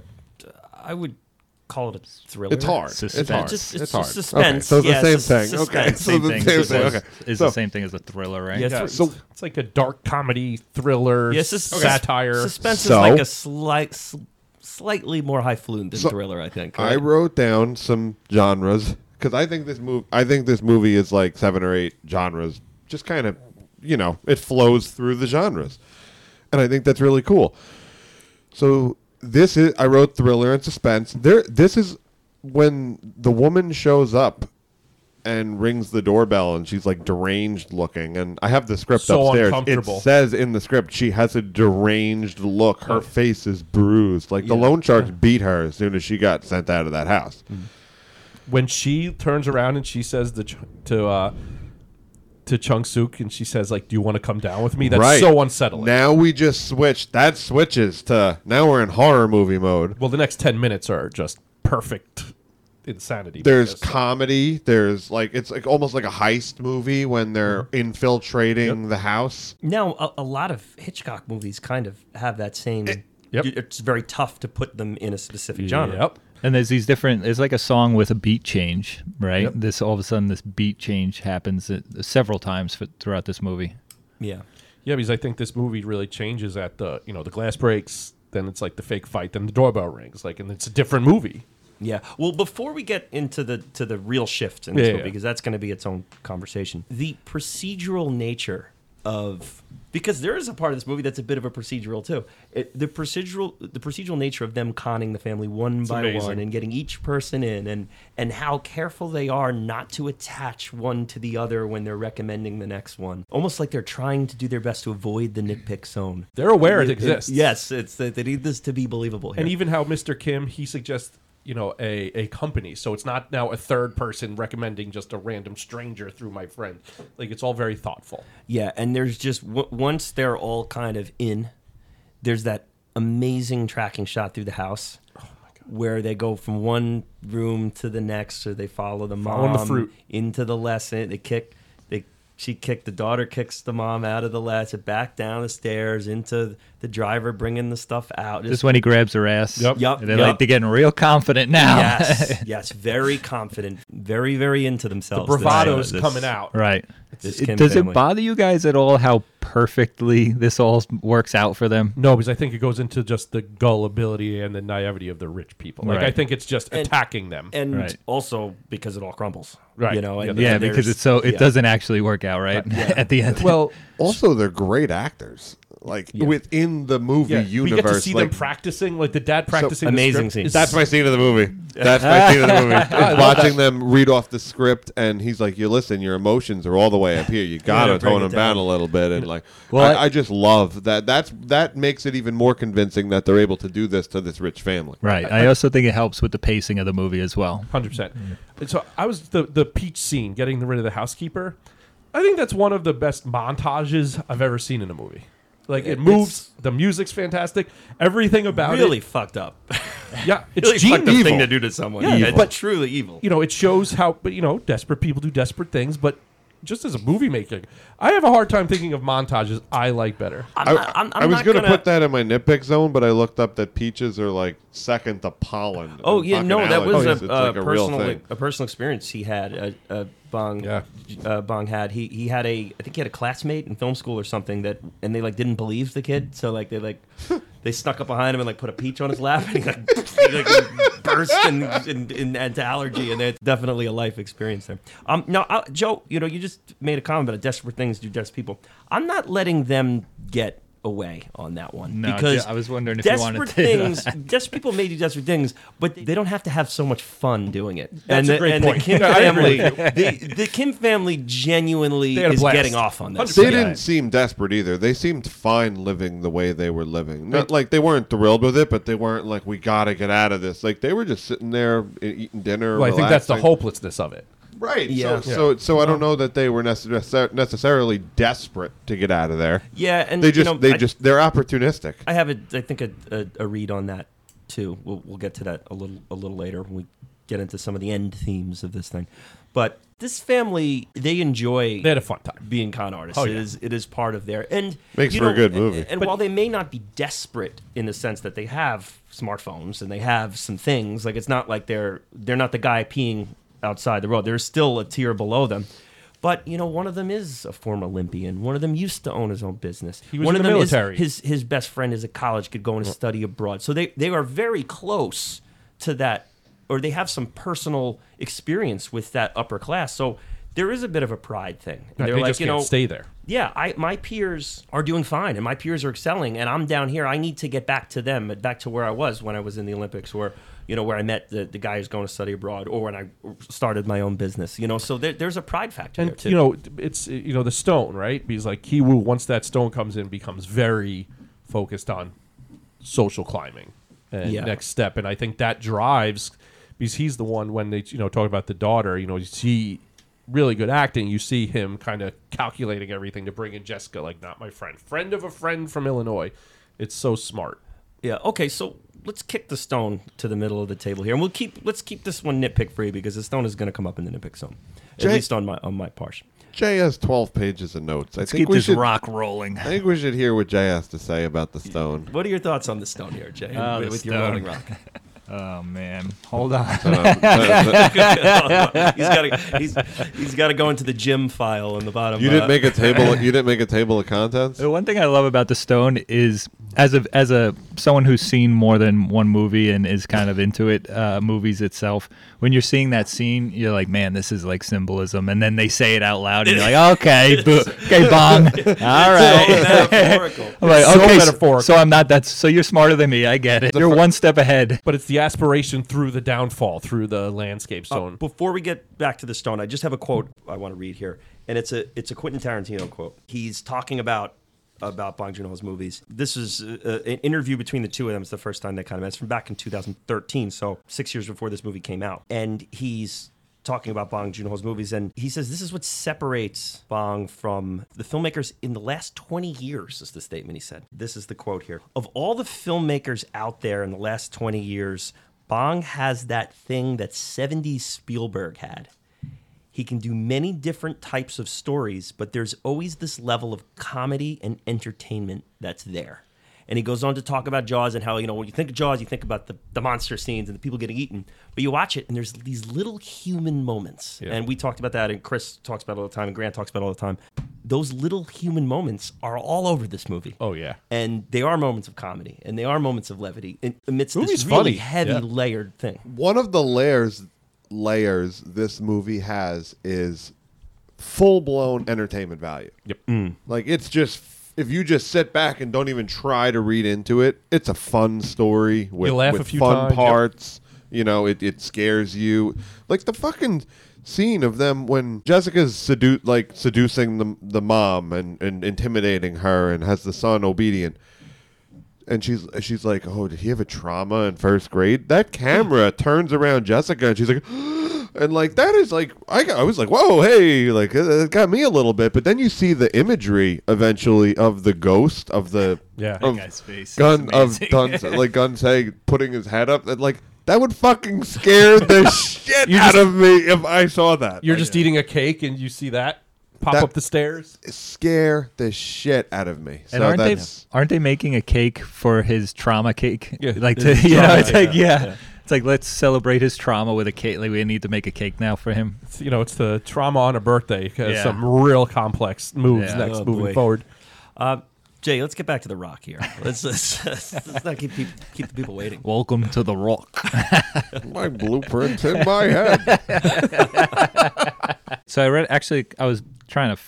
This is one of those instances where I'm saying, let me look and see what other people are saying about The Rock. And I thought one cool thing was that during the shitstorm flood, The Rock is floating up to the top. So it's kind of like this hollow thing that Right. really wasn't as heavy means or it's as not deep even a as rock. Right. as the kid thought it was. He right? put so much into it, but it floats. Right. Yeah. And I love how it's also the thing that kind of knocks him over the head at the end. It kind of ruins knocks him out and ruins everything. Yeah. It's metaphorical. But It that's- is. it drives so much of his aspirations, but then it's the thing that ends him. Right. And that was one of the things that it said as well when I was reading about it was maybe that's why he doesn't die is because it is kind of this hollow not as strong object. as Right. Because at the end I am kind of like, how's this kid still alive? And he hit him twice with it. yeah. Yeah. Yeah. The second it's- time was. It's because of the floating. Apparently, that used to be a big landscape stones used to be a big thing in South Korea. Like Bong used to go out with his dad looking for them in the woods, Right. And it's just not something that's practiced anymore. So when he did it, it was like kind of a shout out to the old school as well. That's why it came from the grandfather, Right. And everything. The other thing that I read was that at the end when the son at the very end talks about how he's going to make an honest plan now to get his father out of the house, to buy the house. He puts the rock back. He's kind of putting away these childish or these not honest ambitions and schemes, and he's like, okay, I'm just going to make money, and I'm going to do this the old-fashioned way kind of thing. It does more or less, I guess, represent the financial hope within this, for lack of a better term here, like the stacked deck of cards that's against them. Yeah, it 100%. represents the acquisition of material wealth. Yeah. So like literally not even like true happiness or anything, just material things. wealth. Yeah. Yeah. The other thing I thought was interesting was he says when he gives them the rock that it's supposed to bring wealth to the house, and then the park wife says that a ghost in the house is supposed to bring wealth to this house. So there's all these like superstitions and ideas that, this one thing is going to make you rich, or it's going to help make you rich. Well, this is, I said I was going to talk about this later, but fuck it. We're It's later. If the Park family didn't have these shallow, Artie, you put it really well there, expectations of shallow wealth, if they didn't do this whole con system, if they just stayed together in the basement, yeah, they'd be living in a basement. They'd be living, within their means, which isn't great, and it sucks that this is where the caste system has left them. But they'd have each other, And right, but food food is better than each other, right? At no point is that showed as valuable throughout this movie by the rich family or the poor family. right?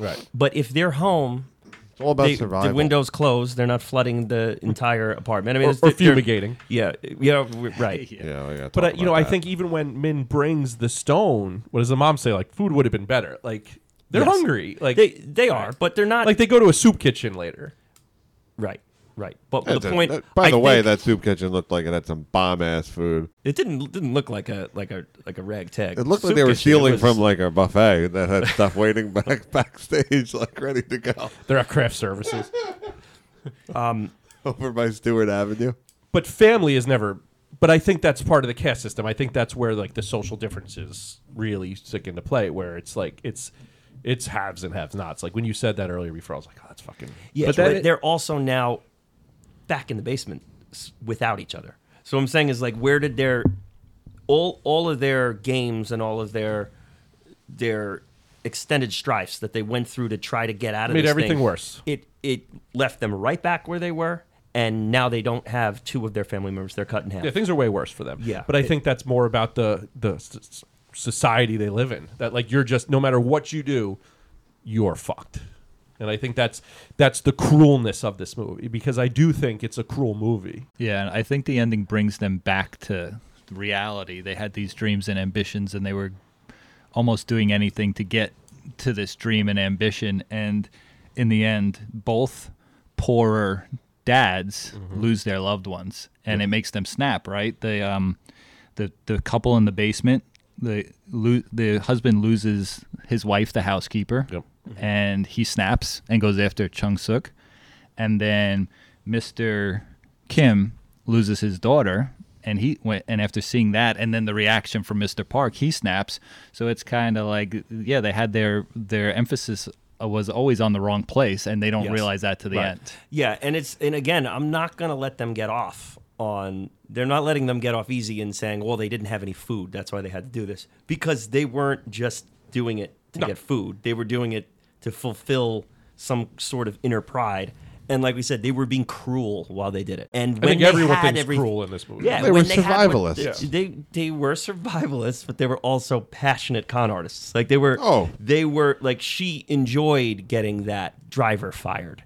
When later on they're talking, when they're drinking, and she's drinking out of the bottle of Patron. Cheers, by the way. And they're like, "Oh well, he's young. He'll get another job." She's like, "Forget about him. I don't want to. Let's talk about us." Well, even Forget about the him. son talks about his relationship with the girl in like Yeah. a very flippant way, like how he can use it to manipulate, not that he actually gives a shit about Yeah, this girl. right. Oh, I'm grooming her. Right. Yeah. Literally. Yeah. Thank heaven. Literally. But Thank heaven. and I think Thank it's so much, heaven. when it's such an extreme caste system, and you finally have some power differential like broken because you're getting it. Especially Jessica really seems to thrive on it the most, to finally have a little bit of power in a The bath. Yeah. Watching the TV in the bath. Yep, because at that point nothing's happening, right? And then the last thing before the big turn is Kevin talking about, oh, if we're really dreaming, like, oh, what's the next steps of our manipulation? Because they finally have a little bit of power here.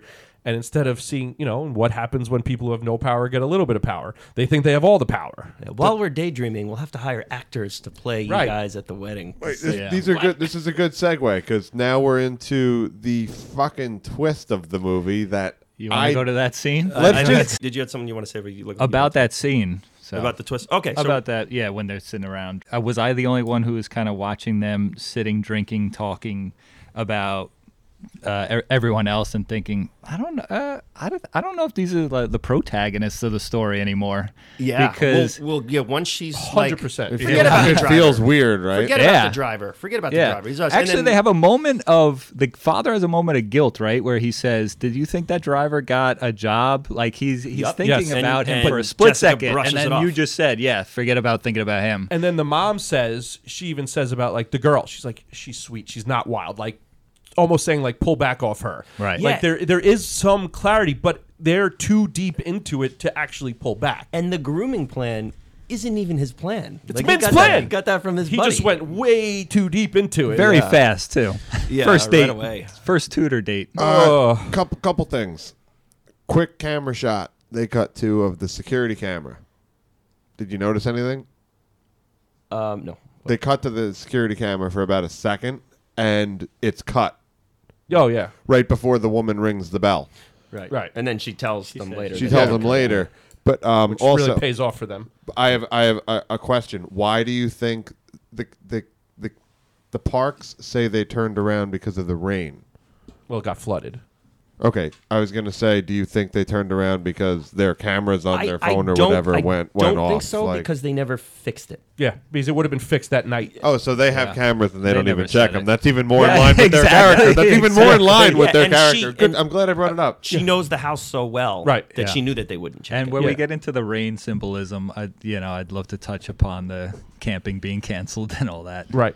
And it just Let's do it. Rain Please. symbolism. All right, now you've got my attention, Jack. This bells are going off now. Yeah. Before we go right into the rain, let's talk about this twist here. The first time I saw this movie, I was not even ready for anything close. I was just so lost in this world, it's just like and it's like there's so many points where, and I think I watched this with Steve B. I think I have to say now, double action champion or the action the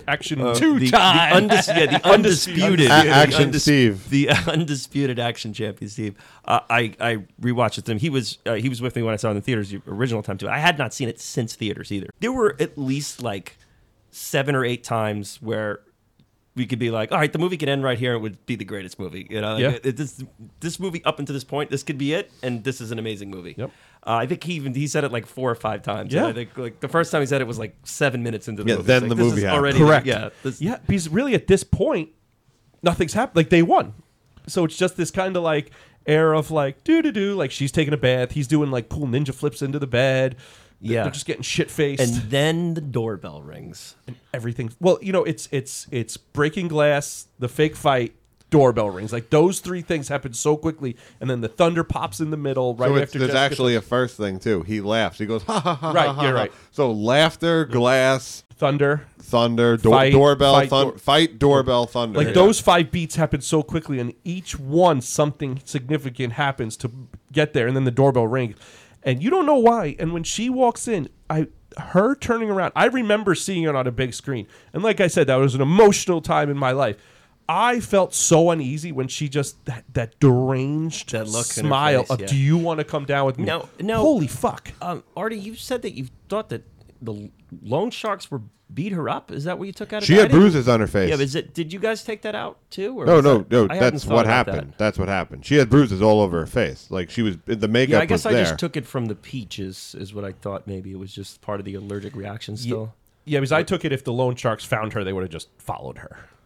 No, Like she was hot. Like I think there's a reason they have different last names because she's fully in like because it's not well, like she goes back and says they're still looking for you. right. Like I think Like, she, how does she know that? Her face is. Well, I don't know. What do you think, Jay? Did she look like she was bruised? I didn't notice. yeah, she I've never definitely- taken She that. definitely had marks on her face. Yeah, I thought that was still from Yeah. the peaches. This is only days after. Yeah, I thought it was from the peaches too. Oh, And it's not okay. like she was cooped up in the house. Remember, she went to the hospital. Right. Like, she's been living out and about. Right, like they would have She been- might have been on the street. That's what I'm She saying. didn't- And she got spotted. And I it's think like, the loan oh. sharks would have been really. I think if At that point, Well, they if the don't loan want to sharks- kill her because they want the husband. No, I don't think. I think if we're He's talking been about gone for 4 years. 4 years, so, they're yeah. just going to kill her. Like I don't think if these are. if they're even in care anymore. Like I think they're probably still going by like their old house, still going by the old coffee shop. Like they're talking. I think she's connected in Okay. a world, but You guys have sold me a little bit. Yeah, well, But I don't. I just genuinely had not thought about that before. See, so I've you It might was be just right. on my second my second watch. I noticed her face was so it looked You see it in the- deliberately bruised. you see like it in her, you see it in the makeup. far cheek. I know exactly what you're Yeah. talking about, but I think if it was the loan sharks, it would have been more extreme. Jake, let's transition over to the rain. Let's talk about the rain. the rain symbolism here. And The rain. the Lost fan in me is very excited. Sunshine. Well, it's And just, rain. a lot of things happen with water, right? It rains when the old housekeeper shows up and reveals the lower level of the basement, the river overflowing and the camping. So for me, I thought it was funny, quote unquote, how when it rains, it completely ruins the Kim's life, ruins their apartment. Is the entire turning point for the father is when his house gets flooded. When it rains for the Parks, their camping trip gets canceled and they start heading home. Well, what does the mom say? She Well, says the rain Joe, the rain was a it's- blessing in disguise. Joe, it's my quote of the movie here. So let There you go. me pull it out. And the Kims get the sewage water. They don't even get rain. No. The sewage gets Yeah. overflowed. And the kid actually goes out and sleeps in the rain. That's how disturbed by the rain he is. Oh, Now, wait, is that tent leak proof? Now this is coupled with the smell Yeah. situation too, which we haven't really talked about yet. So we'll probably go into that next year. But this is Mrs. Park talking on the phone to her friend. Today the sky is so blue and no pollution, thanks to the rain yesterday. So we traded camping for a garden party. Lemons into lemonade. That rain was such a blessing. And the camera panning slowly to the look on his face. This is him descending. Yep. He's It- broken. He has to that follow look, her Yep. around all day and do and errands. then He's and then like Jack she's- Nicholson Yeah, in and Shining. then the smell, and he's No, like, notice she has her foot up Yep. on the glass. Shoeless too. feet. It is, shoeless feet up at the level of his why head. Tarantino loves and this. she smells his smells his shit, Yep. and then he kind of smells his. And then you see that same face Yep. right before he snaps a little later. Right. on. Yep. This is when I go back to feeling sorry for them. Is after their house floods, they're in the gymnasium or the emergency center that they're all gathered in, and it's the next morning, and the Parks are texting them, "You got to come over for our birthday party." Like this poor family just lost everything, and now they have to gather themselves to go pretend like they Right. care about this kid's This birthday part dressed party. like an Indian. This entire part of the city is destroyed, and it's a blessing in disguise. At the rich supermarket, nobody gives a shit. And Right. down there, they're literally fighting over shirts, and the emergency people are just getting bombarded just for any type of information. That is a great shot. She walks into her closet and she's got all these things hanging And up, then and then they the cut. next scene is them picking through a pile of Yep. clothes for Anything something that to wear. fits. And Yeah. it's fucking brilliant. My black and white watch, Bong talked about the black and white version, and he said it makes the movie feel heavier with a greater sense of pressure. I think I prefer the color version just because of I think it's so colorful and just so beautiful that it's like it's hard. The black and white version is amazing, and there's two sections of it in particular. Anything in the basement. That's probably anything in the great, basement yeah. area there is incredible. But this scene here with them leaving the house, getting out of the garage, leaving the house, and those wide shots of the stairs and the water coming down the streets, and them going into their apartment, and then going to the shelter that you guys are describing with people fighting for sure. That whole section there in black and white, it takes you back to like the 30s in film. Wow. And it really, it's like watching a Hitchcock film, and it's so impressive. It's the part of the movie I was I was most excited to rewatch, because it's just, when you're watching it, having not seen it in a while, you're just so into the social dynamics and the family and the house and this, and then when that happens, it's like, there's like this emotional weight off, and so my second time I was really immersed in that section of it, and them talking about how not having a plan is better than having a plan, and really just That was my him quote. giving up. their whole world being wrecked. That's my quote. Why don't you read it, Yeah. Joe? So That's my quote too. So Cool. yes. So running down that whole scene that you're talking about, it's the full descent. The descent, yeah. And so they're laying on the floor in the gym. The son's holding the rock, literally holding it, and He's says, hugging it. He says it's following me at this point. And the dad says, "What's the plan?" to the dad, right? Because we have an injured person and a taped up person in a basement. Like, what's our plan? Dad goes, "You know what kind of plan never fails? No plan. No plan at all. You know why? Because life cannot be planned. Look around you. Do you think these people made a plan to sleep in the sports hall with you? But here we are now, sleeping together on the floor. So there is no plan. There is no need for a plan. You can't go wrong with no plans. We don't need to make a plan for anything. It doesn't matter what will happen next. Even if the country gets destroyed or sold out, nobody cares." Unbelievable. Right, and we talked about how rewatchable this movie is. When he says that part, it's you could tell that that's his turning point, right? But when I rewatch it, I see how many times in the beginning of the play, in the beginning of the movie, he talks about having a plan, and the son saying, "I plan on going to this university next year," and the dad says, "Oh, you got a plan." So I see more and more how the dad was all into having this plan, and then shit hit the fan, literally, and now he's like, this is his total bottom, rock bottom. Their infiltration of the Park family is as intricate as a plan gets. I mean, and this is just his moment of defeat. He's like, where did this plan get us? Look at us now. Right, we just spent hours under a table. Yeah, and just you're listening to that to Mr. Park talk about the smell in front of his family. All right, too. so just humiliation, shot after Let's shot. talk about that scene. So that scene is fucking incredible. The slow zoom on Mr. Kim's face as Mr. Park talks about the smell. This whole smell motif is phenomenal. Yeah. And I want to add a little commentary here on Mr. Park's acting. When he does it, he's really good. He really, like at the end in the ending scene when he in the the climax when he really is overwhelmed by the bad smell of the guy who's been in the basement of his own house. The acting is just so incredible. His cheeks shake because he's so disgusted by the smell. While his son is like having a seizure, he's more. He literally can't deal with the. How bad is that smell? Like, what does this guy smell like? What I find so interesting, What does he smell like? first of all, the tension in that scene is incredible. They're hiding under the living room table. The son is hiding under the bed upstairs, and there's like no music, right? No, it's silent. And it's so, and you There's feel no that score. tension without hearing violin strings or something. And it's a like great that. score. So the fact that they chose to leave you just breathing with them makes it all the more intense. Right. And then Mr. Park goes into his smell thing and how he talks about when he's on the subway, how people smell like that. And what I find so interesting is this turns him on. He's talking about the subway and people smelling, and he's talking down about poor people, and then he rolls over and starts trying to get his rocks off with his wife. And then he even says to her, put those cheap panties on. That will turn me on even more if you put cheap panties on. So there's this fascination as well with it. Yeah, power. That's a great point.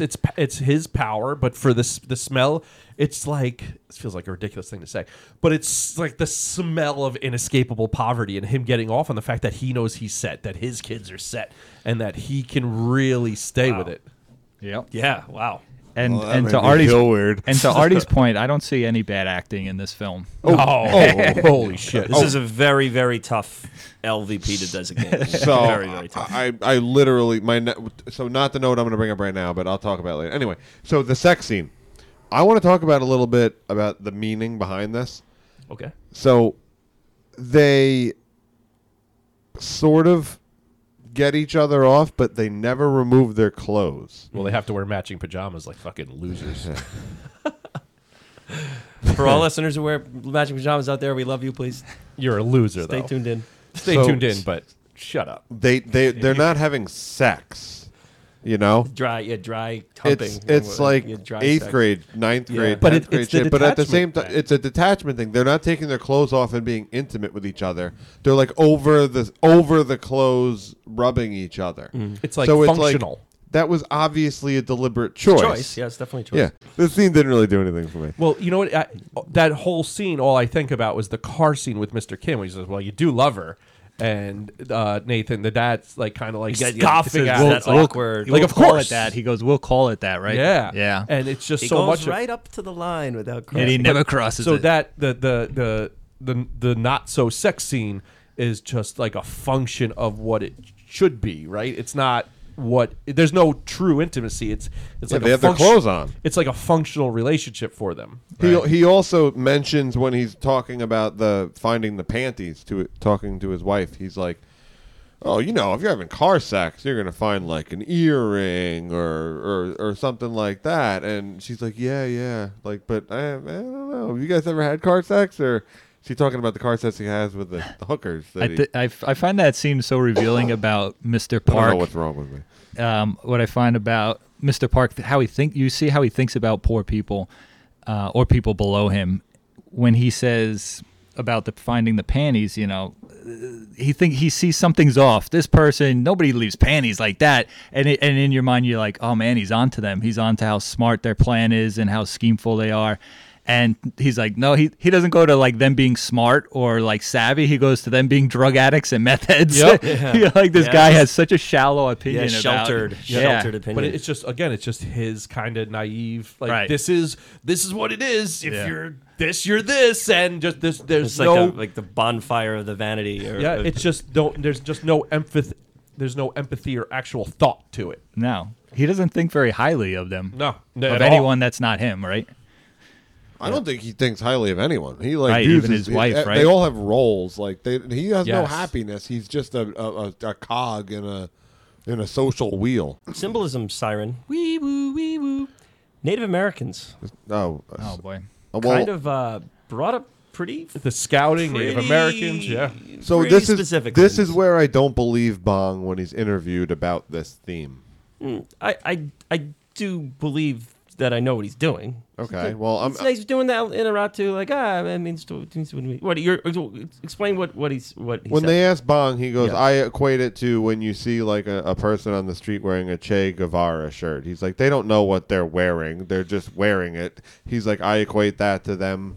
He's like, I equate the Native American thing to that. Like, they just view it as like this isn't a Cowboys and Indians, like a fun American thing. Yeah, So trendy thing. It's Yeah, just there- something that's fun. It's not I think there's meaningful. clearly more to it than that. Well, And let's hear it. And that's how he answers the question. What do you got? And that's why I said I don't believe him when I hear him Yeah. answer this one. Yeah, I think that I would imagine that for filmmakers, especially like really genius ones, it's probably got to be a little annoying to have people ask you specifics about your movies. All the time. I know that Kubrick, he dealt with it forever with The Shining. I think he finally near death. He's finally like, all right, I'm just going to tell these people, so they're not. I'm not haunted in the next life over this too. Wait, what did he tell him?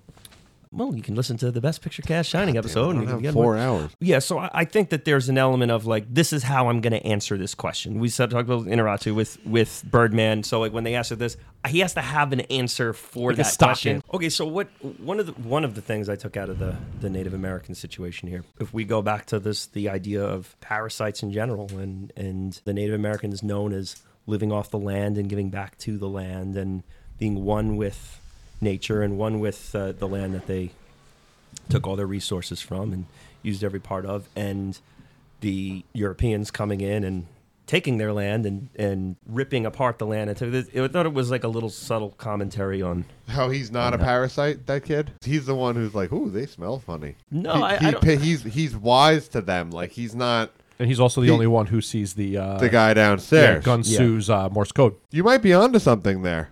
It's also just how they keep referring it to Indians and not Native American. Like, they're so ignorant about it. Yeah. Hey, he's playing Indians. We're going to dress up as Indians. We bought a teepee from the United States. Right. It's like... Yeah, he is it doesn't- going to leak? No, like it's this very- it can't. It's imported from the United States. It's like Imported the- from Which is China. really through China. America. Yeah. I got an Amazon from China. Like, they're not doing any research into the history of the Native Americans, the Yeah. Park family. It's like They're- the 21-year-old girl wearing the Nirvana shirt, the Yeah, the name Led 3 Zeppelin. songs. But it's the shallowness of them, but he's showing how much they just take without giving. Really sets up that last scene What a intensely. fucking Yeah. that party Fucking- scene. everything. I'm sorry. It starts with the old housekeeper getting kicked down the stairs and hitting her head.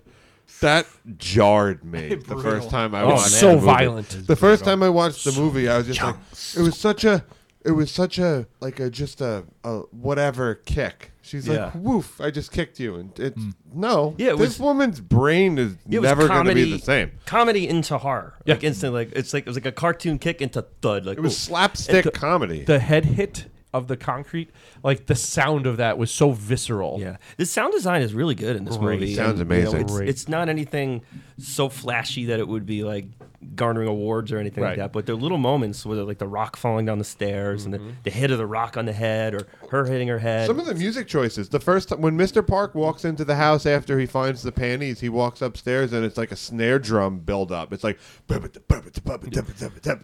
like, all right, I get this. It's like the tonal shifts, right? Because like whenever you're in like the underground now it's all handheld cameras, so it has that horror movie feel to it. Yeah, that's so different. When even when because when Gung Su's tied, he's taped up and tied up. And what does the Gung Su say right before they put it? Just let me live here, like please. We haven't talked about the lowest level of the basement here yet. The bomb shelter, the North Korean. If debt collectors or North Koreans show up, yeah, our character living here, Desmond from Lost, if you will, living down there in the basement, pushing the button.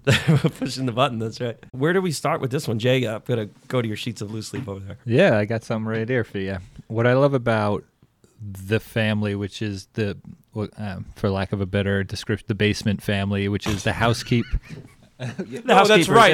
It's very funny, but yes. The housekeeper and her husband. I like the basement fit. The Parasite. They love this. They love this house more than any of these families. And they understand the house better than anybody. Absolutely, and they take advantage of it and they respect it. Mm-hmm. And when everyone's out of the house, they go up to the big window and they stand in the sunlight. This family, unlike Mr. Kim and the Kim family, is appreciating those quiet moments with their family and with their significant other. And you could tell that he loves her and she loves him, which is what makes him snap so much when she gets taken away from him and he's got nothing left to lose. And she has nothing. But the little she has, she's giving up just so they can let him stay down there. Please, I'll give you this every other week, or because I don't want you to steal. I want you to take care of him with what just feed him twice a month, or whatever it is, And you have Mrs. Kim. I'm calling the police. Like, how dare you? How dare you? It's trying to get one over on. Yeah, it's like how did you get here? It's so incredible how they turn on each other in the basement. Oh my god! And how it's all survivalist, right? And how after they record the Kim family and they use that as a bribery, blackmail for them to kind of just allow them to sit up in the big room and enjoy themselves too, while the Kim family is in the corner looking like the usual suspects. Yeah. And they got their finger on the bomb kind of thing going on. The power, the way the tables turned was incredible. Also, the way she's holding the cell phone with the video in the text message, like ready to send, like she's backing them up like she's holding a gun at them. Right. Like it's truth such with good the truth, imagery. right? It's just information. It's just like, look, I could tell him this is happening right now. You've been exposed to a level that is the smoking gun for you, like, and that's their kryptonite, it's just right? reality. Yeah. Because then get into the chaos of the fight and everything that devolves into like the violent kick we talked about. And when Mr. Kim, after he tapes up Gung and he says like, let me live down here, and he tapes him up, and then he goes see the housekeeper, and he checks her breath, and he's like fuck, and he just breaks the handle off and shuts it because he can't stay in that. That's not a possible thing for her and for him, and she has such little breath, and the next time we see her, she's throwing up and she can't even see her husband across the room, and it's heartbreaking. Isn't it sick when you find out that the light is not automatic? It's not motion what a controlled. Moment. And how it's been going on the whole fucking movie, and now you find out this psych goes down there going banging his head on it every 2 seconds. But again, how detached the parks are, that they think it's a sensor. They don't even realize that it's literal. More people working for them. Yep. And just they're clueless how the world helps them. And the Parks make such a mess of the house. They're always picking up after the kids' toys and the arrows and all his Native American stuff. And then the Kims make a mess of the house when they're in the living room partying, drinking, throwing snacks around. The housekeeper and her husband are the only ones that don't make a mess and actually care about this They house. love the house. Talk about the Native Americans respecting the land and Right. respecting the place that they inhabit. And the other people just disregarding nature, like plowing through the grounds, Trail of Tears. It does feel fitting that then the housekeeper at least gets buried in the garden. Like that's where that's like she didn't get discarded again. Even Mr. Park's company is a virtual reality company. Like, he's not even dealing with reality at work. Like, he's still in La La Land. And it's called Another Brick. Yep. Because Bong loves Pink Floyd. Well, we all can't be perfect. You don't like Pink Floyd? Kieran? Get off my lawn. Kieran, you don't like Pink Floyd? I don't. No, I don't. No. Oh. Wait, is that like a thing that people like them? Because I thought everyone made fun of them. That was under like 50. Do you not like Pink Floyd? Joey? Yeah, I could give a shit less about them. Oh, God forbid someone makes fun of a beloved band around here, Artie. I think you, Artie, you shit on everybody. Every other band. This is the first band you've ever liked in BPC history. All I did was sigh. I didn't say anything to you guys. I understand. I know. I rip on everyone. The Rolling Stones, Bruce Springsteen, everyone. They all suck. You too? I think you too. U2 has some good albums, but then the 90s, It was more every The Edge. year after that happened. I think it was more The Edge. The Edge, specifically. bro, The Edge. Don't even start. We need to get back to the Parasite. We have too much to talk about. The Edge is a And there it is. parasite. Yeah, The Edge is a parasite. The Edge is a fucking parasite. Fuck yeah, that guy. him too. Him too. Oh, man. Got it? You too, him too. I fucking hate you too. Anyway, Whoa. so I switched over. Damn. Hey, Artie, what are you drinking? Oh, thanks for asking. I switched over to a Imperial IPA. It's 9. Oh, there we go. 9%. I switched over to seltzer. All your beloved classic rock bands are not safe, ladies and gentlemen. Except for Pink Floyd, apparently. Artie likes Pink Floyd. Pink Floyd's really good. If this podcast episode was Parasite, this is the part where we see the bottom and Artie is dwelling in the basement. Yeah, I'm flooding. Rash. I'm flooding right now. There is no plans. No plan is the way to go. No notes. No notes. Sometimes no plan notes are is the best plan. No preparation. What else? What are we? I don't want to do this episode and miss out on major themes or something like that. The thing is, this is a very theme-heavy movie. I think that's a hard because even themes turn into different themes, right? Yeah, I mean, there's some pretty obvious commentary on warfare here too that they don't. Where they're talking about North Korea, like the military bunker, and they immediately go into. The housekeeper does like a Kim Jong-il impression, and they're talking about the missile launcher. And like there's that whole section there where they're like doing some and heavy-handed is not the right term, but some forceful references. They're making to a point. Warfare. And, Every the fucking patch of dialogue is so thick. Because the son was in the military. They talk about how he took the college exam 4 times after the military. Like, he was stuck after the military. Like it didn't help him move forward the way they probably thought he did. I take that as the director feeling it necessary to let the viewer understand that the culture of South Korea, because of its proximity to North Korea, is never existing outside of the concept of war. It's just when you're neighboring countries with North Korea, war is always on the mind. Perfect. Yeah. I mean, they're miles away from a demilitarized zone. Like, this is like a real thing in their lives. Like, it's an active threat. Well, we're kind of in that kind of last section of the movie here, where this movie is one of those movies that has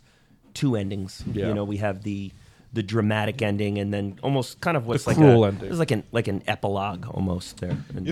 Well, so This last scene, the stabbing scene, is very much like a giant Renaissance painting. Where like every single image you see as it quickly pans without cutting is like loaded and saturated with imagery. Colors, symbolism. Reminds me of the They're holding like chessboards. It's like meat, fucking the meat on the skewer. That Yeah. uses but you know, even before that, sausage. the singer and the violin. Yeah, but even before, you see so much about how the family's looking at like the plan, right? Or the daughter and the mom want to go down and like, all right, let's create peace. Like, how do we coexist? The dad is just kind of going with it, and the son's like, fuck it, I'm just gonna go kill him. Yeah, already just what you're saying there with like the symbolism overload. It reminded me of the Godfather 2, St. Rocco's, Yeah. St. Rocco's Parade. It's like, oh my God, the Mother Mary, money, roofs, chimneys, guns. I can't take it. I just want to watch a movie right now. Like it is all there for you. But they literally crammed this into a 90-second clip. Yeah. But it's really beautiful if you pause it. Like fantastic. at the frantic scenes that they just pan too quickly and cut away from. Pause it. Like, look at all there's like birds flying in the background. Like it's wild. The girl, the daughter, Day carrying Kevin is just a fan. And they don't really focus on it a lot, but it's just there and just in the chaos and everybody leaving the house. Like, she found him. You know, the one thing that stuck out to me is when the two dads are behind the bushes talking, and he goes back to saying, well, you know, you love your wife, right? This is why we're doing this. And the Mr. Park just looks at him and goes, don't you forget you're getting paid extra for this, you know? Yeah. It's never about, like, It's love always- for him. Nope. It's never about the family. It's always a reminder. And there's a reminder we're not friends. Right, Like, you're right. my employee. Yeah, don't cross the line. Getting paid And overtime. Back to that Right. line. It weighs on Mr. Kim until the very end, of course. Yeah, it's funny how Until about 30 seconds later where he stabs him in the heart. Yeah. Well, the smell triggered. that just goes to show you how prominent the scene with the two of them behind the bush was. You know, and how kind of visually different it was than the rest of the scene, where we have these two grown men kind of crouched behind this thing, having this awkward conversation, while all the shit's going on, and like all the shit that's going on behind the scenes too, down in the basement, all the things that must be going on through Mr. Park's head. When you talk about movies moving to a collision course and moving to that final culmination, I mean, it doesn't get much better than this. I mean, we covered a movie last week that has a very similar sort of thing that I just described, of it coming to a final collision course with Unforgiven, and that's another one where it doesn't get much better than that final scene too. But it's fun to do the movies back to back and kind of watch them follow a similar path there. And also just to see Mr. Kim dressed up as a Native American after he just spent the whole day with Mrs. Park talking to her friends. She's like, we're going to get drunk during the day. And he's got to wheel wear around. sweatpants. And he's like, got to carry everything for her and wheel around the cart. And now he's got to dress up as a Native American. And it's just like the ultimate degradation of everything. For them, it's just getting drunk and just this like get together. And for him, it's just insult after insult. Now he has to act as an evil Indian. Yeah. You know what's cool? None of the characters you love or hate. Like, even Mr. Park at the end, like, he's dressing up to play this game for his son. Like, that's kind of sweet. He's like, a good father. Right. Yeah. And He's a good father. And like all the walkie-talkie stuff. Maybe is not really emotion. cool. He's got a good connection with his son. all of them. Like, even you don't hate the Kims. No. You like the Kims. You kind of like everyone, but you kind of don't like everyone. It's very real. Yeah. It's very, like, human. Well, they're all fleshed out characters. Like none of them are just kind of there for a role. There's substance to everybody. The movie also brilliantly handles the task of exposition. Oh yeah. And this is It's all exposition. It doesn't stop. But it's all exposition, but it's no exposition, because there's never It's all background exposition. It's never like, let me explain to you how it works here. No, it's all done in little moments, and there's great little moments within this movie. For example, earlier in the scene when the mom is talking about her little son's experience they had when he was in first grade, the trauma. And she talks about the seizure that he went into. And she goes on that whole thing. It's like, you have 15 minutes to get him to the hospital. Right. Now, it doesn't matter whether that's accurate or not, or whatever. And when you hear it, it's kind of weird. It's like, what? Huh? What? But it gives you context as to why there's a rush at the end. How many payoff. movies that just have the panicky rush at the end, and they don't give you any There's no reason for the stakes? There's stakes, but there's no context for the stakes. There's payoff to this. These characters have experienced the same thing before, and they were told that they have 15 minutes, so they don't have time for an ambulance. They have to get this kid to go. They got to get the car keys. That's the rush. And it's done in a simple, innocuous line that is natural to life. That is a conversation that someone would have. And it's almost like a beautiful, even though it's so sad and, depressing, it's such a beautiful shot of Mr. Kim after he does the smell shake, like he can't deal with Gunsei's smell. when he pulls the keys out and turns around and runs, he doesn't care that this guy's dying at all. He doesn't give a shit. He is literally just grabbing the keys and running. It's about his son. Yeah. Another kind of wonderful example of that usage of exposition is the Morse code stuff. Yep. Well, Daisuke will know it because he's a Boy Scout. And we see the scene of Daisuke Help me. kind of figuring out. And it's like, that doesn't really go anywhere, but it's important for the end when we find out that Mr. Kim's son was also a Boy Scout, and he can know the part. So there's little connections that are made without making, but it's done through organic conversation, not a fucking screenwriter. Now it's time to explain to the audience why this is going to be important. The initial conversation, like, "Oh, were you a scout?" No, but I'm a scout at heart. So like he learned it. Like that's all that line makes later on when he sees the lights all makes sense. It's like, oh, but we saw it with the Gung Su, and it's fucking brilliant. Yeah, and when you have Mr. Park and Mr. Basement down in the basement, and he's kind of basically touring him for his next house. It's kind of like someone who's like showing you the house before he hands you the keys over to him, and you don't know that the first time you're watching it. The second time you're watching it, you may not even really highlight it, but it's that passing the torch within the movie done naturally, organically, and under the table it's just so wonderful. It just goes brilliantly back to written. Nothing being wasted. You know, everything said and shown it means something or is coming back to mean something. Absolutely. And the fact that there's actual payoffs to these things, like how many movies just do things and hope like, all right, it works. Like it's there, and this is a movie that rewards you for paying attention to all the little things. It's a culmination of a wonderful career that went so unnoticed because of the part of the world that it came from. Yeah. Did this win Best Original Screenplay? It did, yes. So you know what's interesting is Parasite versus Once Upon a Time in Hollywood. They're both up the same year, right? Yeah. Yeah.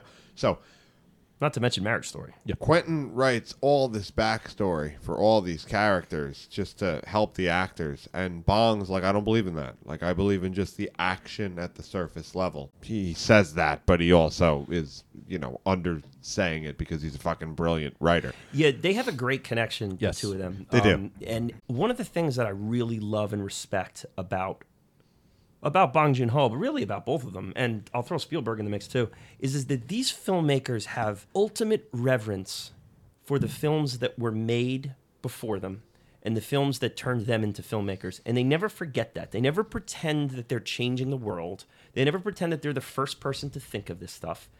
They are reverent of those films.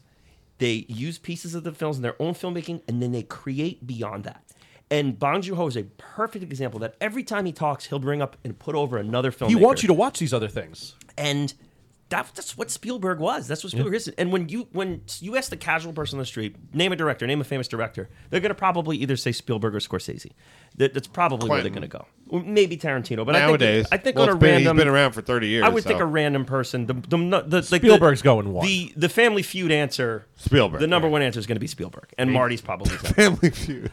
Speaking of Steve Harvey, you just Show wait. me pudding. You just wait. Show me pudding. That is important for me as a film lover, is that I want to see someone who knows where he came from, respects where he came from, and is going to pave the road for the next group of filmmakers. And hearing both him and Quentin talk and Spielberg talk, and even Marty too, they're always constantly building the community of film. I mean, Marty's literally saving movies that were dead. Like, he has a whole foundation to save movies that don't exist anymore. The restoration. Yeah, I mean, he's doing really important work to bring things that people can watch again. So they're doing legitimate important things for the film world. Yeah. Him and Tom Cruise. I took the words right out of my mouth. Saving the industry. Must have been what you... A word on Bong Joon-ho and some of his other films. Joey, you're going to have a whole episode ranking all of them. I'm about to go about 3 hours Artie, into this. you had Okja on your top 10 list. Yeah. Talk a little bit about some of his other films. You can start with Okja and then go from there. So I have seen Okja. I have seen Snowpiercer. I have seen Parasite. I think that's it. Okja is on your It's on my top 10. right? It's 7 or 8. It's amazing. Thank you, Joey. You've seen The Host, I thought, right? Oh, and The Host. Yeah. Right. I knew I'd seen 4. And I not only do I love his method of storytelling and his screenplays. It's his screenplays. His screenwriting's phenomenal, super engaging. His cinematography is great. Here's the biggest thing. There's a woman named Darcy that he partners with on pretty much every movie. She's a Korean cinephile who's fluent in English, who, you guys will notice this once I tell you this fact, helps him with his translating the screenplay subtitles into English. Yeah, because apparently where they say metaphorical about the stone, it says something else in the screenplay, but they translated it to metaphorical to make more sense. Yes. So, if you notice in Okja, there's a lot of witty subtitles, which subtitles aren't usually witty. They're usually awkward when translated from another language. She said he is really good at taking her advice and understanding where she's coming from and learning how to make the subtitles for the English-speaking audience get the same vibe as the screenplay does in the Korean language for the Korean audience. So this woman Darcy and him have done like 4 movies together. I think it's the last 4 movies. Host, Okja, Mother, and Parasite. That level of attention to detail comes through. Yeah, I have an example from this movie that when I was doing some research, I was just blown away. I'm like, God, this is like next level shit right here. And we'll talk next about the final kind of what we call like an epilogue. Yeah. The new family that moves into the house, we're told through the subtitles that they're German. I didn't know Germans. They don't just more eat than sausage. Yeah, they eat more than sausage right now. The German version of the movie calls them Americans.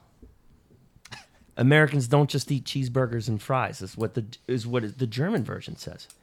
Now the family, because I watched it again the second time, the family is very clearly from Switzerland.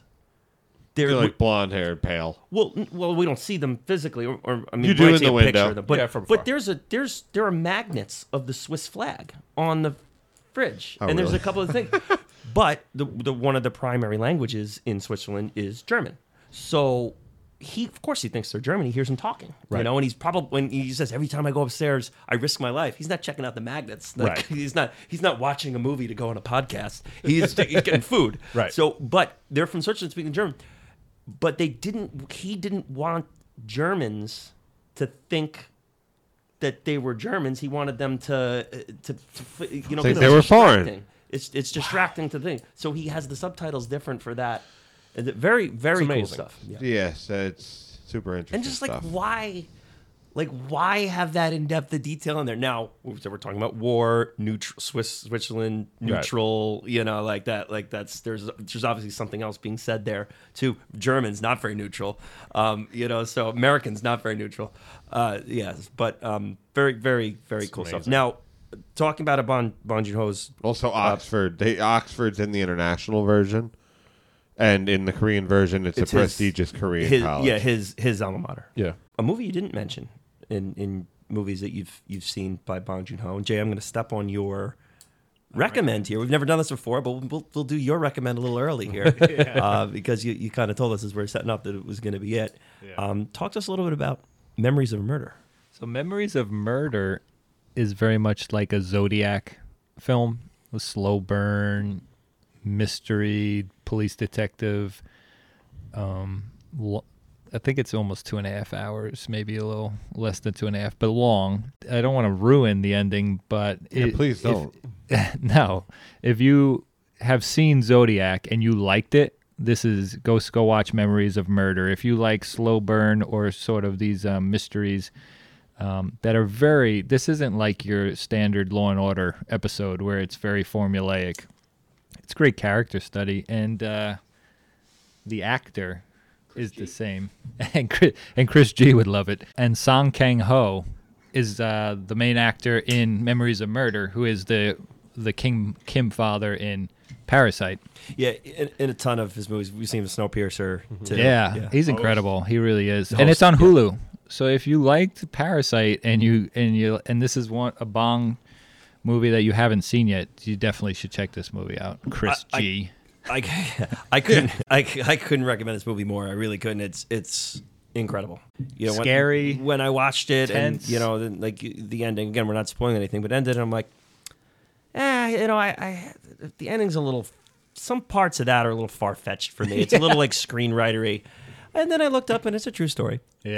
It's like, okay. Well, well, fuck me. Now I'm depressed. Right. He doesn't. It's like the ending of the new All Quiet on the Western Front. It's like, well, they're just like having fun on screen now. It's like, oh, jeez, this actually happened. He doesn't wrap up his endings all the time with a bow, right? Yeah, I think he's a said he filmmaker. struggled He with wants this. he wants He you wants to you to do the work. He wants you to, Yeah. and he wants to leave you thinking too. He wants to. He doesn't. And I mean, why wouldn't you? You know what? You want the movie to stay on your minds. Yeah, You know? and I mean, like this movie, like the epilogue, right? Like it goes into as the son's kind of narrating his letter, it goes in. He's the future, but then a lesser movie ends there with the hug. This movie is cruel and brings you right back to the basement and says like, no, this is never gonna fucking happen. I gotta say, of all the nice things we've said about this movie, and this has been a bit of a love fest, a quote unquote love fest. We talked about this in the Unforgiven episode. It's like, yes, there's movies where we're going to be like complimenting because there's not much negative to say about it, but that's part of our jobs too. Is we have to point out why we think it is that, because this is going to be ranked with other movies, and we're going to have one over the other. Of all the nice things I can say about this movie, this epilogue, I mean, this is perfection. Yeah. I mean, it is honestly, it is one of my favorite segments of any movie we've discussed. Do you mean the letter he reads at the end? The from when he wakes up when he wakes up from the coma to the end of the film, I really think it is film perfection, and it's one of my favorite sections of any movie we've discussed so far in this podcast. Could not agree more with you. Perfection. It's perfect. So I have a problem with the letter. Well, then save it for the nitpick zone. Okay. We have a section for that. I was waiting for Kieran to just like you hear like rustling, like he's just grabbing your mic and ripping it apart. He's like, shut the fuck up! You're like, off. It's like you got away from me. Well, there'll be 3 of us ending this out the last hour. Put him in the shed. I think Bong has said that there's no way that the park's son can make that much money. 540 years. That's how long it would take for him to buy that house. Yeah. Right. So that's the song title, the original song title. He has a TBI. He wrote this letter with a TBI. But traumatic brain injury. Does anybody want to see Parasite 2 though? No. Where we try to watch the son buy this house? No, I don't want to watch the son like laughing around while he's saving dollars and He finds some kind of Groundhog Day paradox where he can live 524 years. He's working the register at Target. Okay. So the closing song title was originally titled 524.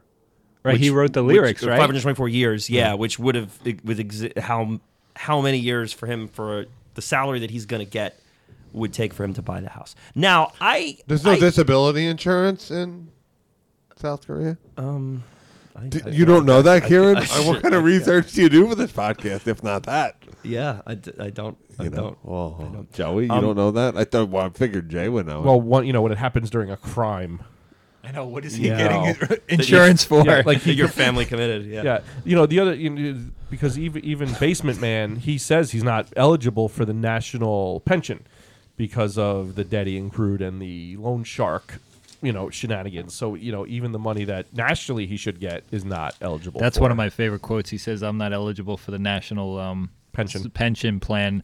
Love will sustain me in my old age." Yeah. He's got a lot of love. Yeah. Especially only for his wife. That's it. Deranged love, but he loves her. Right. It's just broken 4 years in the Why is fucking it deranged love? Look in the eyes. It started off genuine, but you're stuck in a basement. It becomes a reliant love. He loves her, but it's a full reliance on her. He's definitely gone Looney Tunes. Since How would you not? Yeah. I think if the character had all his fucking marbles, that's a failure of writing. Hopefully he can get access to Best Picture cast down there. We have a lot of hours to keep him entertained. We could keep him for years. That's it. You could just listen to the Rocky episode. That's 1 year right there. Well, I think just the last thing, the stone, when he's writing the letter and we go back into the reality of the basement, the stone's kind of back on its wall. It's not being held. It doesn't, it's ran its course as, a motivator for the son. Now, I don't think this is one thing I wanted to say. I don't agree with the filmmaker here. Okay. I disagree with the filmmaker here. I do think that he can work his way into that house. Now, he can't do it through the method in which he described in that letter. But He has a brain injury now. true. But we've Okay. been taught through the movie that he can get into the house once. With a fully functioning brain. Okay, but we don't know. He's on Yeah, come probation, on, so at least his we time. don't know. We don't know the exact. Listen, we're effects of his injury. Assuming he's functional, the hospital releases him. He's working, but at least for the time he's on probation, he's not conning his way back into the house. I think that there is a reading of it where it's possible for him to come up with a plan to do it. It's possible. That's it's super- unlikely. It's possible. That's super wishful of And you. his, now his face You know, is it's- all over it's the almost- news. But the way the movie Listen. ends, it allows you to have Sure. that interpretation. He's on probation, so he can't do it then, and his face has been all over the news for the past at least month at that point. So I think is it possible? Absolutely, It's the but he's not beauty- buying the house. It's the beauty of he's not buying. There's the no house. chance. But- No, There's the no evidence chance. is there that right. he can't buy But the can house. he con He's his not way buying into it? Hell yeah. Right. So that's what Everything I'm we saying. learned That's the about- beauty of an ambiguous ending is that Yeah. there is. We already know that he's capable of schemes and such. Yeah, so the beauty of an ambiguous ending is that people like you can imagine whatever fantasies you want to believe. and I can start a podcast. That's so much better than the ending that tells you everything and you get to do no work. If this Like, movie, that's not fun. This ending tells you the ending. This is not an ambiguous ending. yeah, I think it is. I don't think it is. I think they tell I you know what after they cut away I from know the what already- fantasy of him being rich and hugging his dad or whatever. They cut back to him in the house. It's saying he's and never with buying with it. the camera coming down So on long- him so into long, the basement, right? descending into the Right. basement. Yeah, I get what Artie's saying. It is. It's kind of like the Sopranos ending where the it's like the it answer's does. out there. The filmmaking is kind of telling you the Yes. answer. It's telling you he's not Thank buying you. it. It doesn't telling you that he can't save his dad. No, Well, it's not. no, it's not, telling hold on. you that. The point is, it's not telling you anything. Well, it's right. showing you. Right. But and it's- that's why it's great. It's showing you he's not buying it, but it's not showing you he can't save his The dad. problem is once it tells you, It's the same thing, Joey. He's telling you he can't buy the house, telling you he can't save his dad. I disagree because he could here I'm saying there's he a can way. still con his way in. There's a world he can. We've seen him All con right, his way into here's that my question. You're Bong Joon-ho. You write a screenplay. You end it this way. Why on earth would one of the options you leave open is this guy secretly breaks in, gets his dad out, and sneaks away, and they Well, live because happily Artie ever just after? be- Because they didn't. He ended it with two distinct options. One is a fantasy, and then one is him in reality, living in the same place. Okay, so what evidence is there for the option of him The The evidence, previous having 2.5 this hours. alternate the evidence No. is the evidence is the first act of the movie. Right. It's the first act of the movie. Right. But yes, I agree, Artie, that it's like the Sopranos ending. It's showing you the answer. We got the answer. We got the answer, right? I'm comfortable with the end of this movie. I don't feel like it's ambiguous at all. I just don't. I got you. You're breathing heavy into the microphone. I got like a bull. I got you. It's But such, that is the beauty of film is that you can have your own interpretations I'm of fully it. aware of this. Yeah, and even the filmmaker said himself, every time he watches the movie, he gets different impressions from this and that and that. And when we've brought up Quentin a few times here, I feel like that happens throughout the course of these 3 years, just because we know we don't have one of his movies Right. on the list.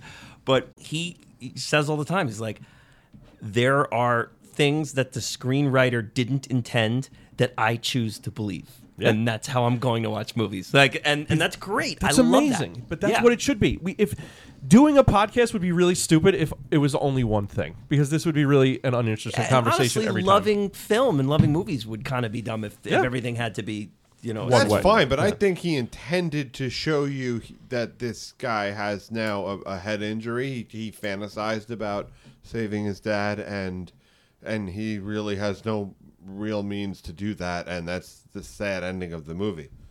yeah. And I love that, and Yeah. I think It's that's cruel. Jay, what say you on the ending? What say me? Even if this movie ended without the epilogue, let's say with the epilogue and without the epilogue, it's still a tragedy for me. It's very Shakespearean in that these characters are so ambitious that their ambition leads to their demise and murder. and there's this motif of seeing ghosts like in Shakespearean plays. It's just an incredible. It's the first ending is tragic, and then the second ending for me is tragic, and it's it goes back to me saying that I don't think he likes wrapping things up with a bow, because then you don't get to think about what the ending was really like. If he wraps it up and tells you what it is, then you can't think, but he doesn't. So it's he keeps you. You have to come up with that ending and the rest of it. Really well said, Jay. Goddamn. Yeah, well done. I wish Jay you spoke could have more. You couldn't have stepped in 10 minutes ago. Can you just 2 hours ago? Jay, just talk. You have 50 fucking sheets of paper in front of you. What a fucking movie. I think it's time we move on. I think we've. Yeah, I think we have done our justice. Let's stay hot right now and get the Twitter questions in the mix. Before we head to the nitpick zone, let's get the Twitter questions going here. Apparently, we have a lot. It was very active. I like that you guys don't check the Twitter questions. No, I very Oz purposely was saying don't. the same thing. Grant was saying the same thing. yeah. You don't check the Twitter questions. I checked them. Oh, I don't. I want to answer I don't live. but here's the catch. I don't remember any of them. Yeah, well, yeah, that's right. I'm never It's really like I too didn't- worried about that. It's like I didn't check them.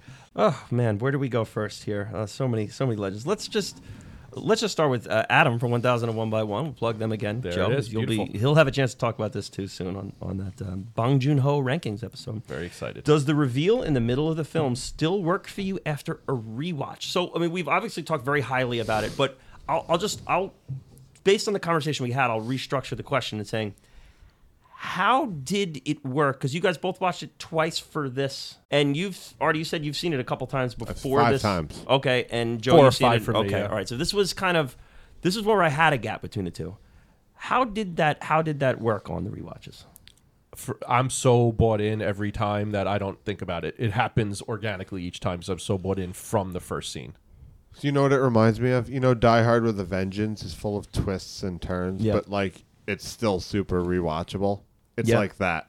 That's great. I love it. I mean, we talked about Psycho, but it's kind of like, it's not like the shower scene doesn't suck you in every single time. You know it's Exactly. coming. You know it's going to 100%. happen. You still there's a little part of you that thinks she's going to survive. Yeah. You know, There's other stuff going on where I don't need Yeah. to Because you're bought into the world. Something about the sound. We talked about the sound design. Something about the sound of that doorbell. I think that's- Oh my God, yeah. boom, It's boom. chilling. Jay, how about you for the this big turn for the rewatch? I like it. It's kind of, for me, it's like 2 climaxes. The climax at the end being the party and the stabbing, but before that, it's this big reveal. So it's kind of like having a good time.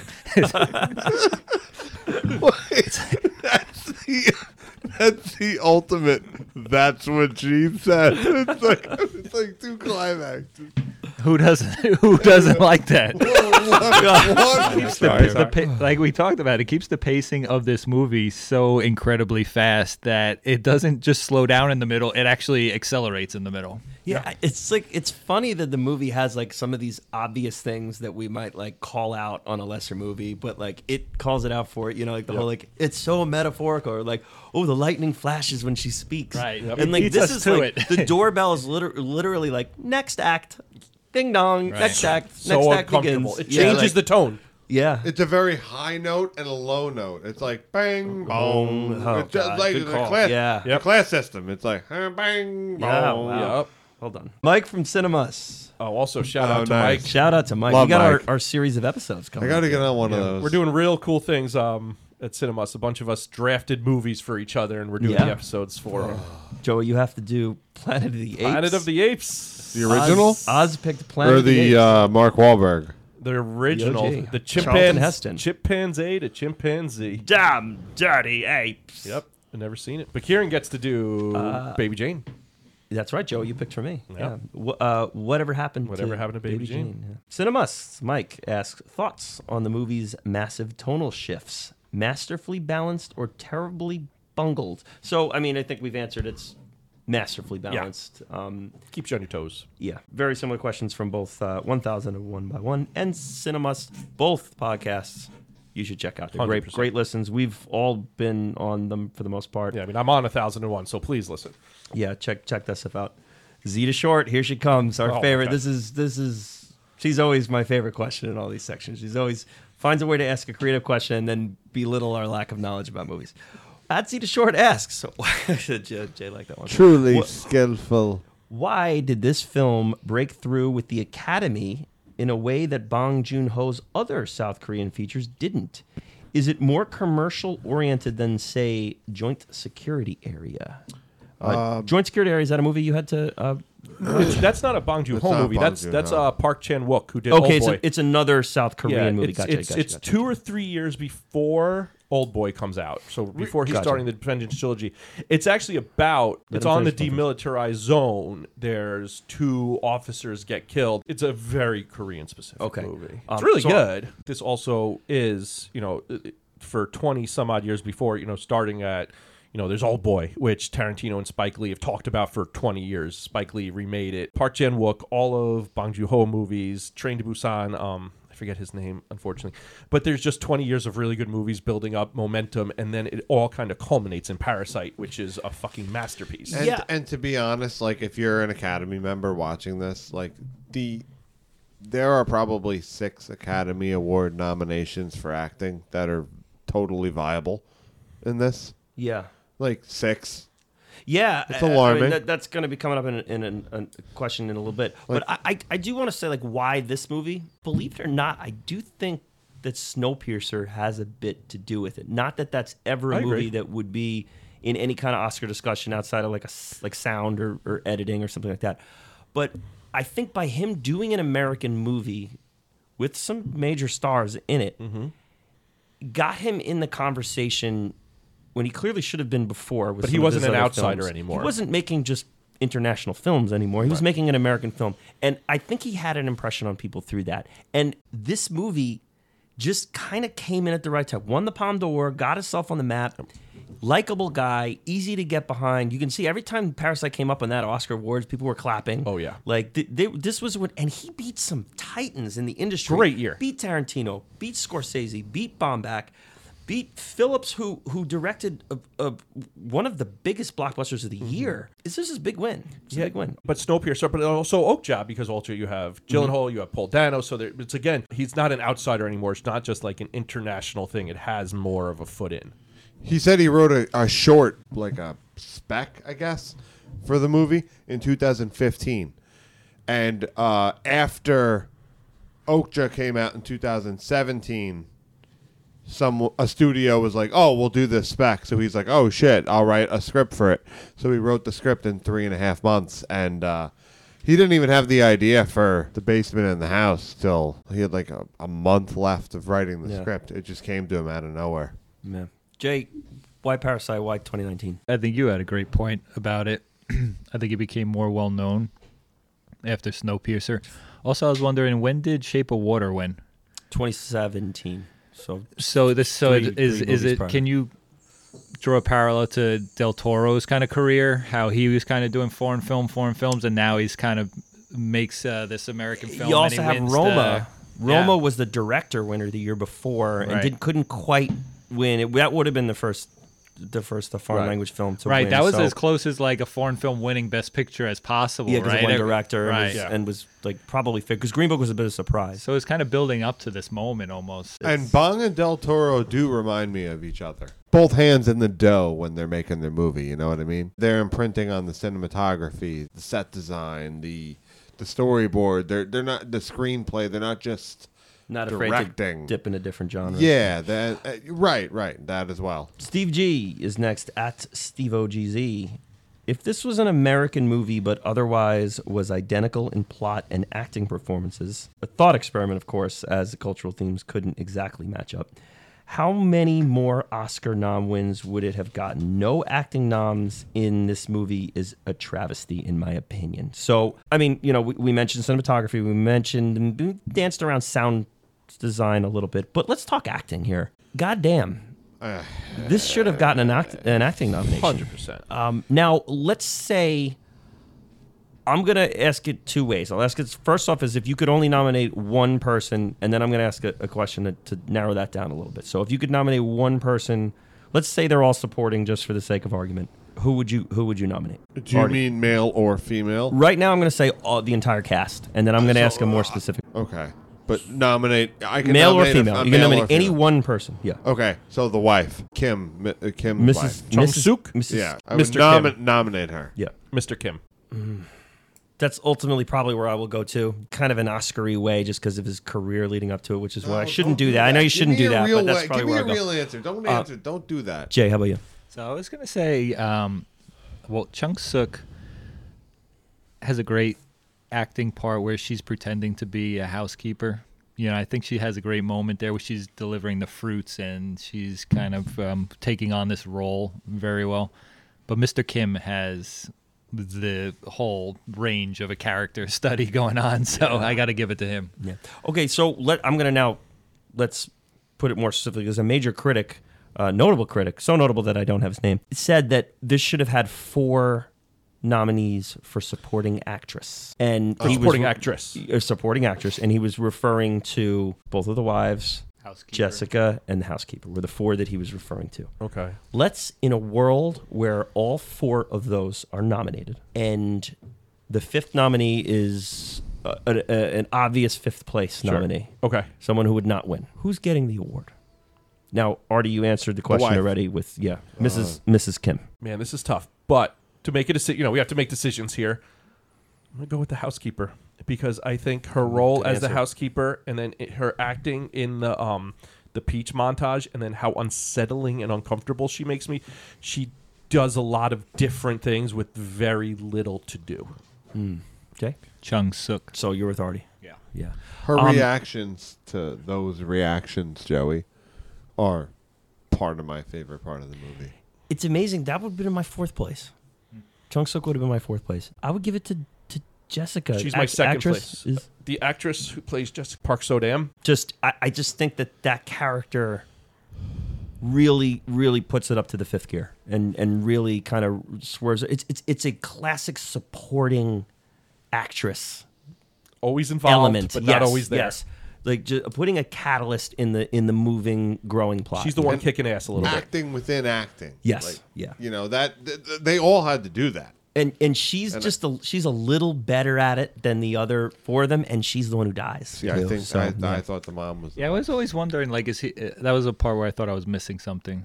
the mom was Chung Suk. when I say a little better at it, I mean a little better at conning, a little meaner, a little more into the world. She was the most dynamic Skilled. change. Yeah, and from she was character. she's that- devious. the That's character. kind of how she was. The character was The more. smoking.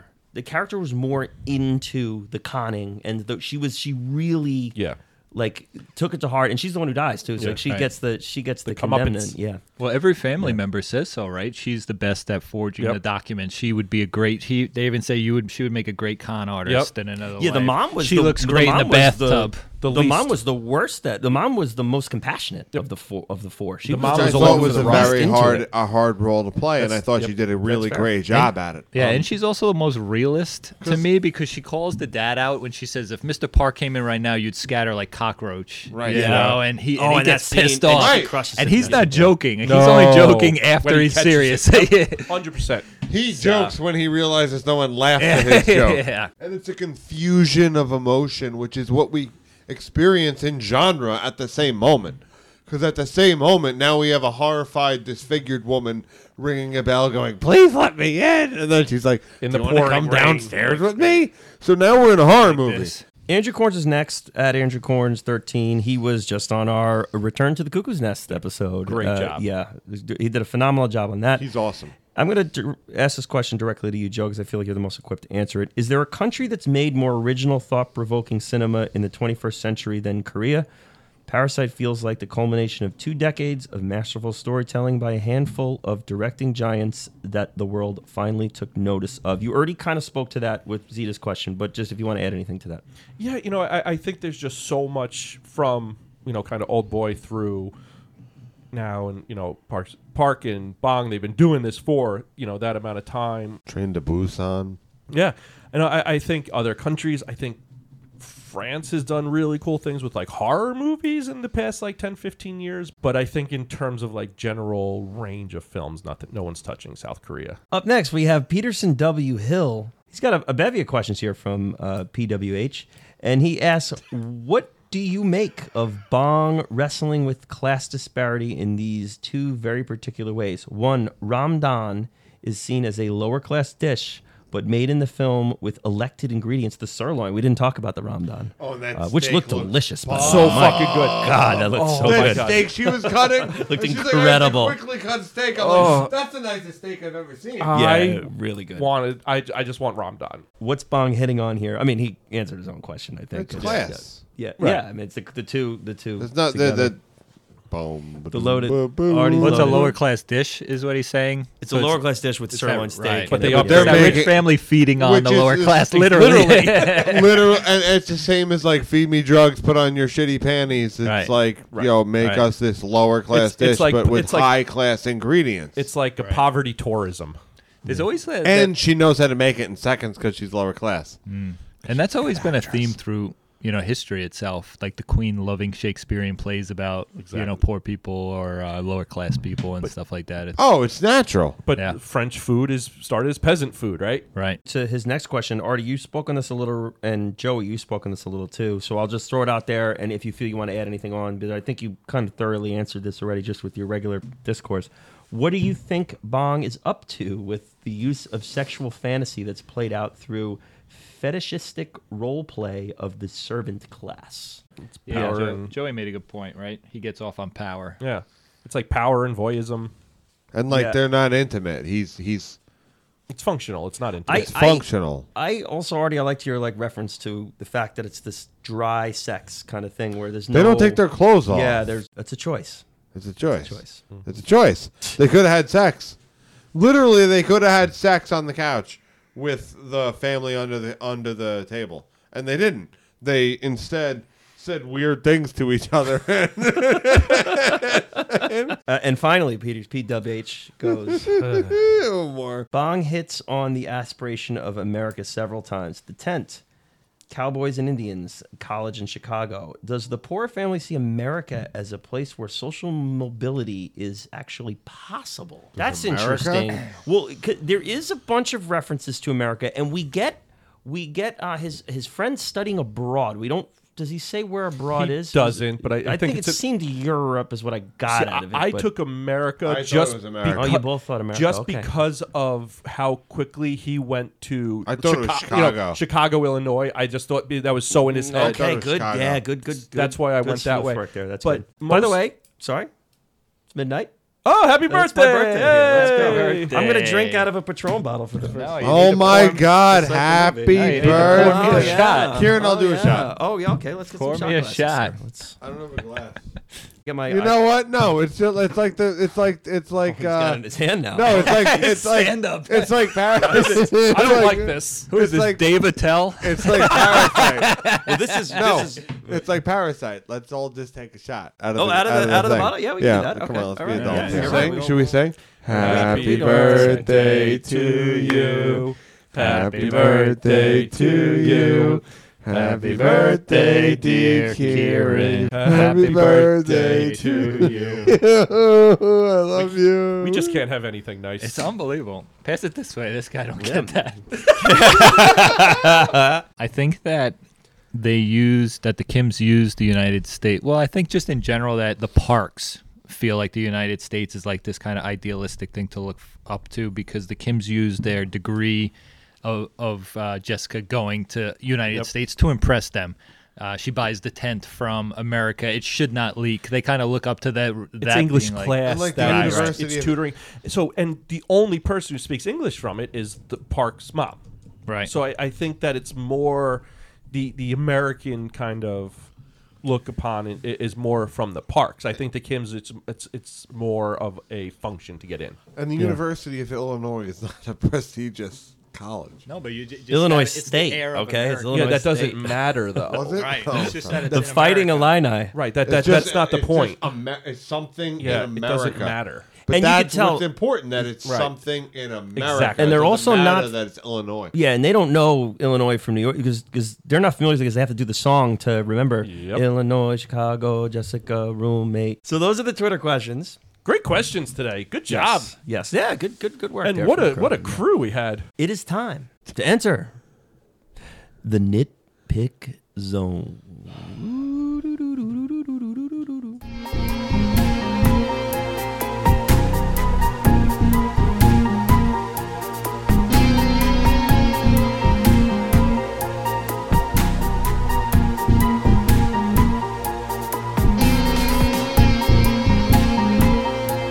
The Nitpick Zone. Masterful movie, not without its nitpicks. I'm going to start. Let's talk about The Rock right now. And I'm not talking about Dwayne Johnson. I'm talking about A lot of nitpicks with the metaphorical Rock here. I get it, the floating, and they wanted to, it's how superficial it is. And then, what is this thing made of? I know you mentioned it's hollow, but like what substance? It's supposed to plastic be. doesn't make that sound falling down stone It's stairs. It doesn't sound hollow. It sounds like a rock. It's supposed to be, a rock you find in nature. Right. And which would never float under any scenarios. Never. Hollow or not. So when they wrote it, he kicks it and then he picks it up in the water. But they decided when filming it, it would look better floating up, and it would mean more about the shallowness of the endeavor. I get it with these allegorical movies that there's going to, like Shawshank Redemption talked about, there's going to be some things that are not explainable within the laws of physics because they're metaphors. Right. Like it's an allegory. So I get that. However, we do need to kind of work with science a bit here. So at the end of the movie, he puts it in the water. Right, and it doesn't float. Right. So I guess the filmmaker's trying to say something, but it's also not consistent with the physics within the movie. I have an issue with that. Maybe it floats in sewage. Yeah, the sewage is Shit right. lifts it. Right. Yeah, Maybe the whole thing is this kid's brain damaged thought. You could say that about that specific scene. You're saying the whole movie is his memory, his brain damaged memory of what went on? I don't know. I never thought about that till right now. But I don't think that's there's not what's happening. I don't think That's there's not any what's context for that. No. No, definitely not. If there was like some mild voiceover in the No, middle, there's kind no of like evidence for that. kind of like the no evidence for that. Yeah, if there was like a little bit of voiceover in the beginning, kind of like the masterpiece "How Green Is My Valley," then you could maybe say that. But John Ford. yes, I Watch don't those pop horizons. Molly Rock John Ford. Where's the horizon in that picture? what is it made of? I'm not done with this. It's the thing that dreams are made of, Kieran. It's metaphorical. Yes. It's a the black mark on the Maltese movie. Falcon. It's a black mark. Metaphorical. All right, so do you want to stay on The Rock? Because my question Yeah. is, why does he think everything's so funny, but then he doesn't think the news clipping is funny? So he thinks it's funny when he's in the court. He thinks it's funny when he's at his sister's grave. And then he's like, but I didn't laugh when I watched the replay of the news. And I was like, Well, what am I missing there? Joey's probably way more equipped to answer that than anyone else here. I think a lot of that is, the doctor kind of explains like this is like a normal reaction to waking up, and like you need something kind of sobering to it. Like the sister's death might feel too attached, but now he feels blame and guilt for what happened since he was the first one in. So he looks at himself as the catalyst. So while the news where it's not just the court where it's about him or his mom or it's just his sister's death, once he sees the news, it's all four of them. It's the destruction of the family kind of based off his catalyst. Coming to with reality a little bit. Yeah, like it's not that he found it funny, it's just because of the surgery, the recovery was he just had an inappropriate reaction to stimulus, and then it took something super serious to kind of ground him back into the reality of things. I think it's funny, too, how he says the detective who didn't look like a detective and the doctor who doesn't look like a doctor is like, oh, here's everybody pretending again to be something, that But it they're just shows not. his perspective. Yeah, that, like, these you different can't roles. trust. Yeah. That people are just role playing, Yep. and they're Wow. not really who they seem to be. Listen, I do love the guys trailing him who trips on the, That's on the great. stairs. So that's one of my Great. things. That's in my nitpick zone. A lot of tripping in this movie. A lot of falling down stairs and revealing things. it's a stairway movie. Let me go to movie. Artie. Do you have any nitpicks here? The free pesticide, like you're really gonna open your window and just let them spray? Like they're in hazmat suits and they're spraying outdoors. The stink bug. You're I did just not like gonna- the stink bug. Gotta get rid of the stink bugs, You're bro. just gonna open your window and live in that for I don't know. You gotta Talk make a about choice. Any amount of time. That's just Talk about symbolism. That's going not on there something with I the could stink ever do. bug and the pesticide. I could never do that. Yeah, that would. Steve B had a visceral reaction to the pesticide. I can't do that. Yeah, That's- it was- you're dying. You're dying. Yeah. You're giving yourself cancer. and Like, he's you can't do just that. breathing it in, flipping the pizza boxes poorly. Poorly. Okay, let's talk about the stair. I have written down, Jay, because this goes into what you were just saying with falling down the stairs. Okay. The Scooby-Doo, four of them tripping down the stairs is one, like, to further the plot of it. I mean, like Scoop. I get that they're drunk. I get that they all want to hear what's going on. There's a lot of listening behind walls in this movie, but like that was very Scooby-Doo. It was a very Right. cartoonish. They have their heads Spazoid around. move. They poke Yeah. their heads around the corner on top of each other, like in a line. Yeah, right. And then I they mean, all it's fall down the so- stairs. It's so Looney Tunes-ish. First, It really they all is. fall down the stairs, and then later in the movie, he drops the stone down the stairs, which gives up I his was point. going there next, but now that I can at least excuse that just because of the extreme fear and tension. Like there's a killer around the corner. You have no idea what's this there. is just like what, like why? Yes, like right. why are you like Agreed. blah, blah, blah, top, and they roll like bowling pins down the and I have to think maybe it's just Bongino having some fun. Like it's like, oh, this is a trope that you see in things and we're gonna throw it in here. Yeah, he Maybe has to kinda, write yeah. something. He really Joe- does have a great sense of humor. He has a Hysterical. fantastic He's hilarious. And you know what? When you listen to interviews with him and he gets the room going laughing through a translator. Yeah. Like it's hard enough to have a comedic tone yourself. So impressive. Joe, any nitpicks? Got nothing. Nothing. No, Joe.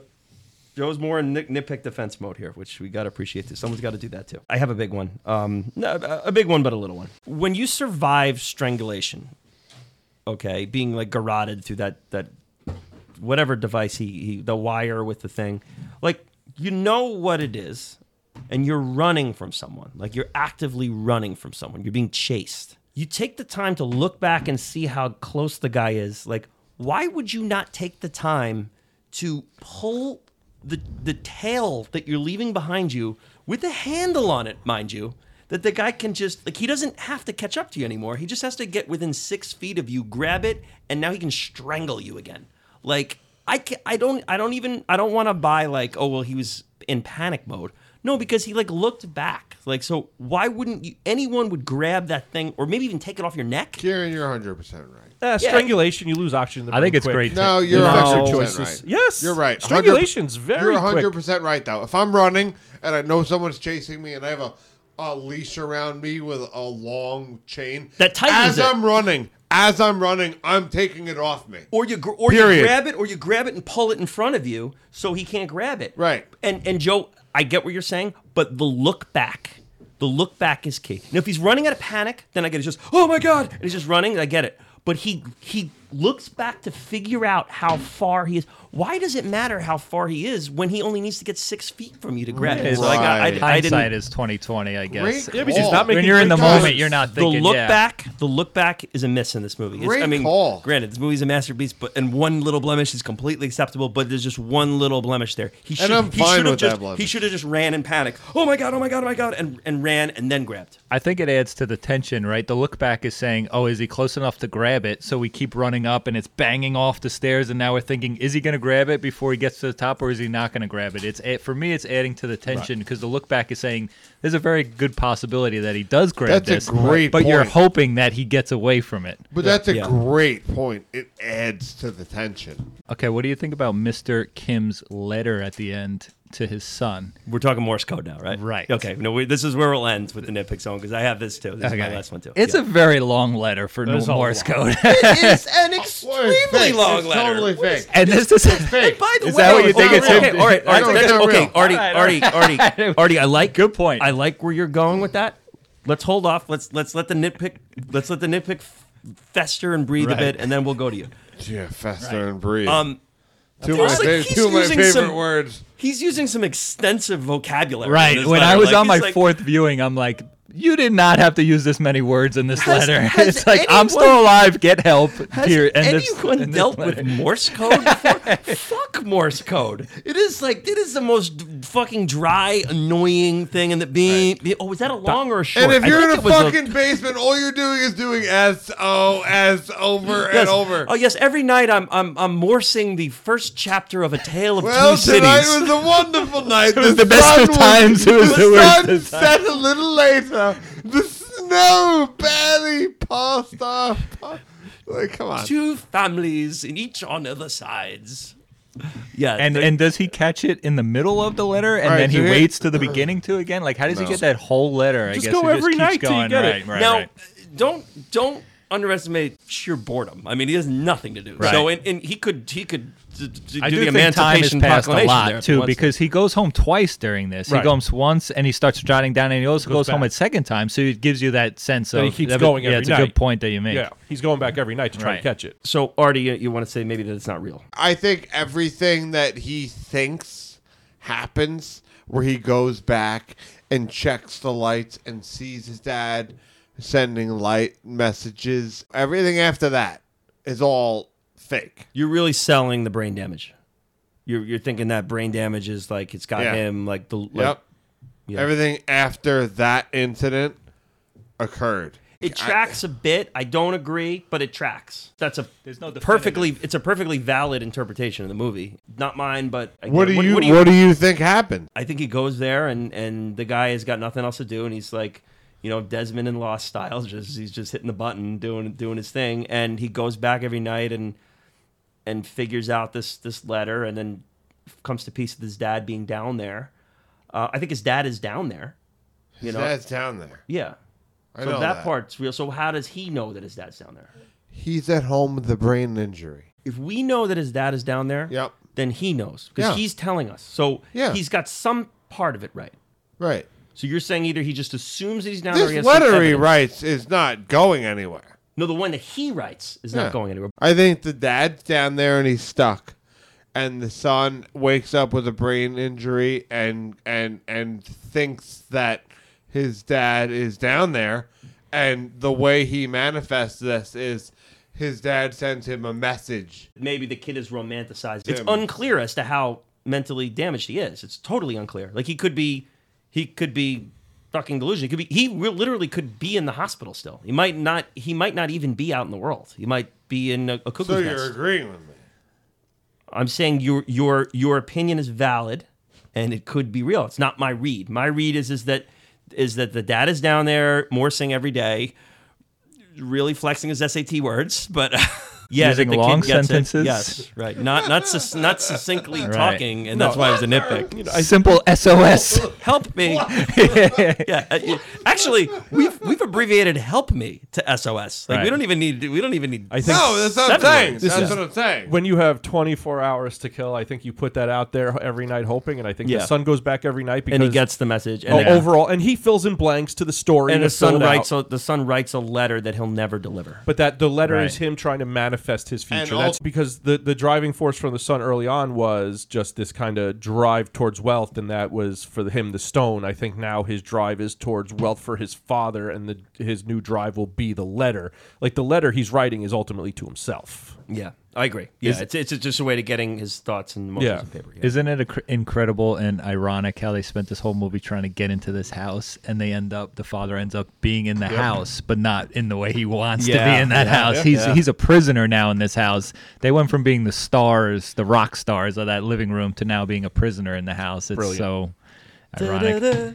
It's like when Michael Chiklis ends up behind the desk in The Shield. Oh my god, It's like, dude! oh man, that's the last thing he wanted. He just ruined a 7-season Sorry, I got that out. Spoiler alert. One of the best endings of It any is show ever. one of the and best now you know. series finales ever. MVP. Here we go. Okay. BPC Awards. MVP.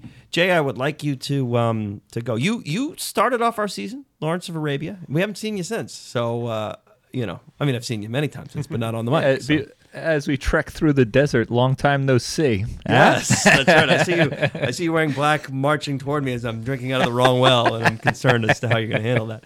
MVP. Bong.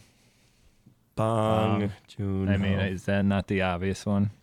But I have to go with it. Yeah, yeah, it is. I mean, everything is so meticulous. I try to add the participation award. I tried to help add to it, but everything is so well taken care of in this film, and it goes back to the who's ever in charge. Well, you've corrected my MVP. No, that is the MVP, and I will change my MVP to that. My on-screen MVP is Song Kang-ho, Mr. Kim on it. But that's my on-screen MVP.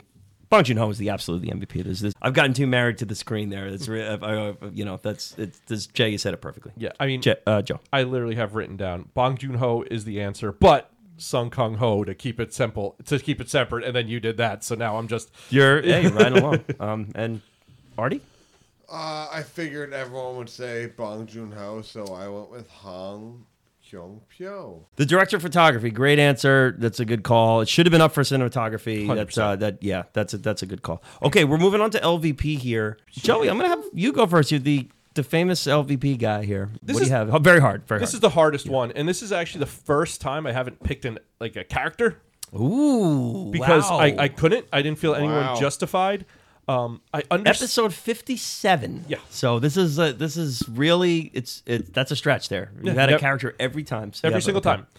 This is the only time I haven't, and I understand why this thing was done, but the tutors hitting on it and hooking up with the sophomore in fucking high school, I understand it was there to get into the family and manipulate and The grooming. but I fucking hated it. Yeah. Because it's the least valuable thing, because there has to be better ways. It is kind of like I thought about this time. It's kind of like shockingly seedy. Now the age difference isn't wildly dramatic. Not that matters. That's just saying it. We're college students, and we're talking about probably like a 5 to 6 year difference there. But everybody makes a point. I'm going to ask her out when she It's gets very seedy, Yes. and it's kind of like something that we'd see in like a 60s movie, Yes. and not like something you'd see in it. It's the kind of thing that like a lot of the film Twitter people of today will condemn the old a movie movies from for. the 50s for, and this is in their beloved, this is in their beloved Parasite, which it is a little shocking to me. I would agree. That's a good call. Yeah. Jay. Peaches. Millions of peaches. Peaches for free. Outro. Is that your outro? It is now. Peaches make this all possible. Peaches come from a can. They were put there By by a man in a factory downtown. Amazing. Right? Oh, there you go. LVP, Artie. My LVP is the driver Yoon, Driver Yoon. the first driver. You always know you're in trouble when they say your profession before your name. Yeah, You know? Driver Yoon. It's Mailman Joe. Mailman Joe is always going to be the LVP. So anyway, the first driver, he sucked. Driver Yoon. Hopefully he recovered from his The patsy. horrible allegations that he faced. Okay, so my LVP. This is extremely hard here. I scratched a couple LVPs for us, but I'm going with the daughter of the Park family. The high. Yeah, and again, not like a real problem in this movie. It didn't take anything away from any of my watches, but if I'm just really talking about who's bringing what to the screen, like I feel like her scenes were maybe the most limited scenes in the movie. And I think it goes back to my LVP too. I think she was just very much seen through, Min, and then Kiwoo is just a tool to kind of get in. Participation award, show a little love to someone that you couldn't give the MVP to, but you want to give him some action here. Artie. Park Myung-hoon, the guy in the basement. The Basement Man. Basement Man. Yes. He's good.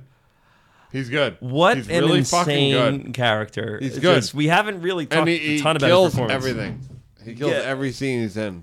The blood on the face in the end. It's I love like when he looks at Mr. Park and he's like, and Mr. Park's like, do we know each other? respect. Yeah, there's like moments where like I was like, is he the LVP? Like, because this is like really over the top going for it. But then And you it's remember like, he's in a basement for 4 years. yeah, it's like Yeah. it's like no, okay, no, and it kind of No, you he's need like crazy. he's also kind of the boogeyman in the movie. Yep. Like he's the kid's boogeyman. Like Right. it's. And he kills Jessica. Yeah, it's kind You know, of he starts it fucking. all. It's kind of fucking awesome. Yep. Like, He's yeah, awesome. yeah. So, So yeah, thank you. Good choice, Thank you. Joseph. Production design. Mm-hmm. I think they just made this world two very different worlds, and it's brilliant. I couldn't believe that they built that house from Right. scratch, and literally, like he said, a bunch of people said that when they, when it was time to destroy it, because when you build a set and it doesn't just stay there unless Right. it's Oliver. He's like, wow, that hurt. That hurts a little bit. This is my vision. This is my he drew the house and they built the set. Like Fucking The, amazing. the, And he the said- but his- comment his- about the architect taking over is hilarious. He's like, I would never draw this. This house. No one would draw a fucking house like this. This is fucking stupid. and he's like, well, I drew it. Yeah. He's like, oh. But he was when they knocked it down. He's like, part of me hurt, and then he kind of just part of it was like, I want to live here. Like, I want to live in this house. Like, why are we knocking it down? I'll stay. Jay, participation award. Production designer. Yeah, same thing there. Yep. Yeah. Great call. The lighting too. I mean, I was going to give it to the cinematography for a second, but My honorable mention is Artie's MVP. It's Hong Kyun Po, the director of photography, and yeah, I mean, dude, this should have been up for cinematography. I mean, I'm not gonna like stop. Yeah, my like feet. it really should have been. Yeah, the usage of camera to tell the story, to tell the themes, to the ups, the downs of the movie. A director can only do so much. He needs to have his right hand to execute. And to me, the DP in this did it wonderfully. Jay, you didn't get your quote out there, so throw the quote out. my quote is, "Money is an iron," from Chung Suk. Yeah. She talks about how money is an iron. It irons out all of their problems. She also Talk about a double entendre too, because you talk about the elements of it all. We have the big rock in the mix there too. It's an iron and an iron. It goes to show how, we all look up to money as like this thing that's going to solve all our problems. Very And cool. It doesn't for them, for most people. Scene of the film. Kind of a hard one because there's just so many candidates. Artie, I'll have you go first. I said mine already. It's the scene where they're all practicing acting. I love it. That's I love my that touch. favorite That's scene. Cool. That's very cool. Yeah, nice That's touch. my favorite scene. Yeah, Joe. I'm going to do one that we haven't talked about just because I feel like we've given so much love. When the family all kind of has their wins and they've all in, and the guy comes down pissing down the hallway. The son, Ki-woo, grabs the rock and goes out to confront him, and we have the slow motion fight with the guy. I'm glad that you picked that because that's where I'm gonna fight you a little bit, cool. Joe. Because I feel like that's if there's been a moment of like divisiveness in this podcast, is that you saying like they're hungry, they're searching for food, they're desperate, like they have a slow-mo feature on their smartphone. Like how desperate are they? Like I'm saying they're able to film a homeless man. Like they're not the lowest class, and I think that's a key feature to this Well, they're movie. a semi-basement. That's the key point of the feature. semi. They can smartphone film a homeless man getting water doused on him. Yes, and, they're not and bottom. laugh on it. They're not. Their apartment is half under water. Right, they say semi-basement Half. many times. Yeah. I just think it's something we haven't talked about yet, so to Yes, bring the it return in. to Parasite will really take the gloves Really? off. And Can't What wait. about the Yeah, ranking- we'll the do rankings that next episode? week, Yeah. right? Return to Parasite next We'll week. be next Thursday. My scene of the film is because I just think this is an incredible. I think it's a funny line. I think it's shows Bong's humor. It's after the housekeeper films them falling down the stairs and reveals that they're all family and they've got this great big plot and plan. And she's threatening to send it to the parks, and the dad says to his daughter, turns to Jessica and says, "She can't send this. There's no reception in this basement, right?" And the daughter says, "No, my Wi-Fi is working fine." And he That's goes, amazing. "Fuck." He goes, "Fuck." It's really amazing. Because literally, missing Wi-Fi is not a rich person's problem. It's They get not a Wi-Fi rich everywhere. person's That's problem. poor people's That's a poor problem. people problem. That's And so he amazing, thinks that dude. he thinks everyone's going to have that problem, not these people. They get Wi-Fi everywhere. Fantastic.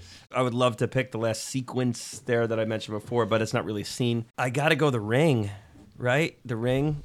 Doorbell? The doorbell Yeah. into the ring It's and great.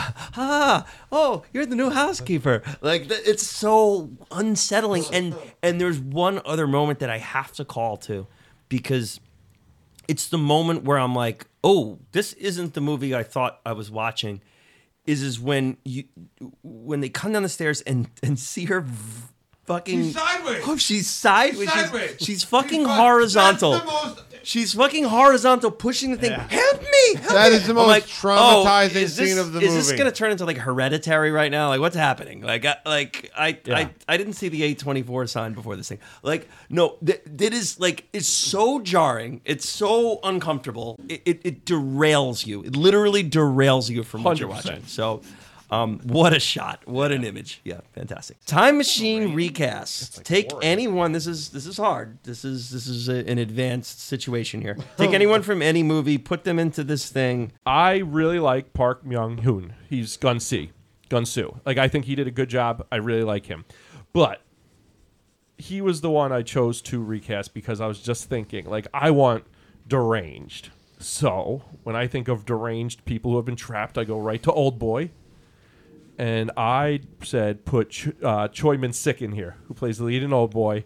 And I think that would be a fun... Him with Bong Joon-ho, I think that'd be a really fun take on it. Love it. Jay, what do you got for me? So maybe I copped out, but I recasted The Rock. As The Rock?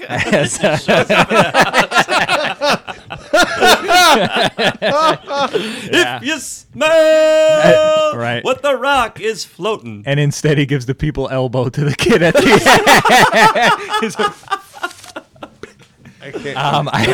end. Worst move in this. I recasted it with the Tarantino suitcase. You know, just or the Maltese Falcon. It's this thing that they're chasing after.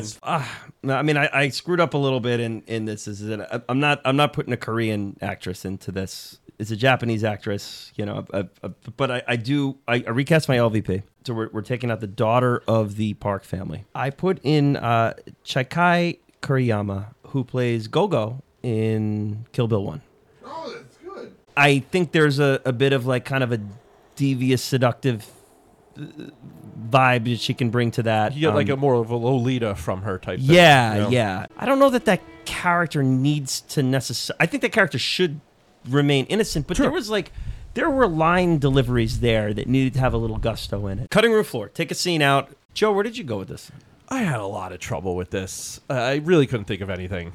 Like you had nothing. Because the one place I thought about going was the Mercedes dealership, but that was such an important part of the planning of the heist that I couldn't take it out. Like so the thing I wanted to take out didn't make sense to take out. Oh, I love the Mercedes. It's a great scene. And it did some like...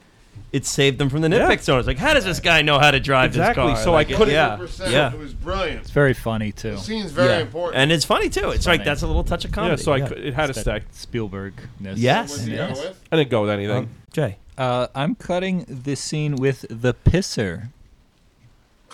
I'm gonna say I'll say the second scene with the pisser. Right, we have him once, and then we have him twice. I don't think we need don't to. we? Although I do think that's very funny. That scene, the slow motion water. You know what it is? I think we need to see the first scene. Min steps it up. Second scene, he steps up. Yeah. I think the usage of technology in that second scene is essential for identification of the Park. It's also a good part. The Kim family, sorry. It's also a good part to footnote that Kieran has a technology fetish when it comes to judging films and criticizing films. Movie be dated and, how dare they use a pager in 1999? Fax machine. Fax machine. Yes. No, I do love that. Every time now I watch a film, I'm like, oh, what would Kieran think about them using this technology? Is that a phone booth? For me, the cutting room floor, God, I'd love for one of you guys to come back at me on this one, but the scene where like they're kissing in the room and she's like, you're distracted, like you're thinking of someone else. Like, I don't know. I mean, maybe they're showing the escalation of the relation. I just don't know that we needed that. So, because that's where it leads into the next thing when they're watching the party and he says, like, do I fit? Because it's all about he's distracted by whether or not this is something that he could actually pull off because of all the chaos of the night before, and he feels like exposed. Yeah, I just would the movie's value go down without that scene? I think the part where him talking about him fitting in is needed. Them making out, yes, please get rid of that. Yeah, like I don't need that. It's your LVP. Yeah, there we go. You know, I feel like that whole scene could have been cut, and the movie would be just as good, if not better. I think we need to see him more insecure now after we kind of saw his confidence raise because he's about to get his. And maybe it adds some relevance to her carrying him out. Yeah, exactly. Yeah. This is the Oscar revaluation. What it won versus what it... So it won 4 awards. It won Director, International Film, Screenplay, and it won Picture. All right, so we're going to choose for it to only win one. I'm taking International out of the mix. This is the only Best Picture winner that won International. It's kind of an awkward situation anyway. So it's fair to take it out of the mix. Let's throw that out of the mix there. And then we're going to pick one that if it was up for all, so the two that it was up for that didn't win were editing and production design. So let's say here now it wins picture and one other one. Where are you going, Joe? Production design. So it just wins picture and production. We can only do one, right? Yeah. Picture, production design. I want to go. I feel that's like a Grand Hotel win. You know what? I feel like the answer's director, but I'm trying to keep. You know, it's got to be director. And director for me. Honorable mention was production design, so I went there. But yes, it's director. But trying to keep it interesting. Boy, we're back in the RDB studios, and we got a hurricane going on. Holy right shit. Jesus Christ! Waiting for the Wicked Witch of the West to come going past it. Jay, one other Oscar other than picture. What's it winning? It was nominated for editing. It was, yeah. Editing and picture. I love it. Just it doesn't win director or screenplay, but wins. Well, I feel like director. I mean, you're up against Tarantino, who did a great job, and a couple other big names, and so it's kind of more understandable if you gave it. Not that he didn't do a great job. That's a good point with the other ones that were up. But we try to do it in a vacuum, but I get that. Yeah. And I was gonna say like cinematographer, but I'm looking at something that it was nominated for. It's nominated for editing, and the movie is so fast and quick and snappy and crisp that it's like, how is that not? Yeah, it's director for me. Director picture. Yeah, you know, already. Yeah, Director picture. Okay, now the 6 that it was up for, it wins 5, but not 1. Which one are you? This is a hard one. Which one are you giving up? So, it's picture, director, screenplay, foreign feature, which we're taking out of it. That's probably the answer. Is like if it's going to win Best Picture, does it have to win? We'll give it to the other one. So we're taking that one out of it. So. Editing and production design. I'm going to go editing, which is Jay's one. I'm going to go editing. Well, that's the first time that's ever happened.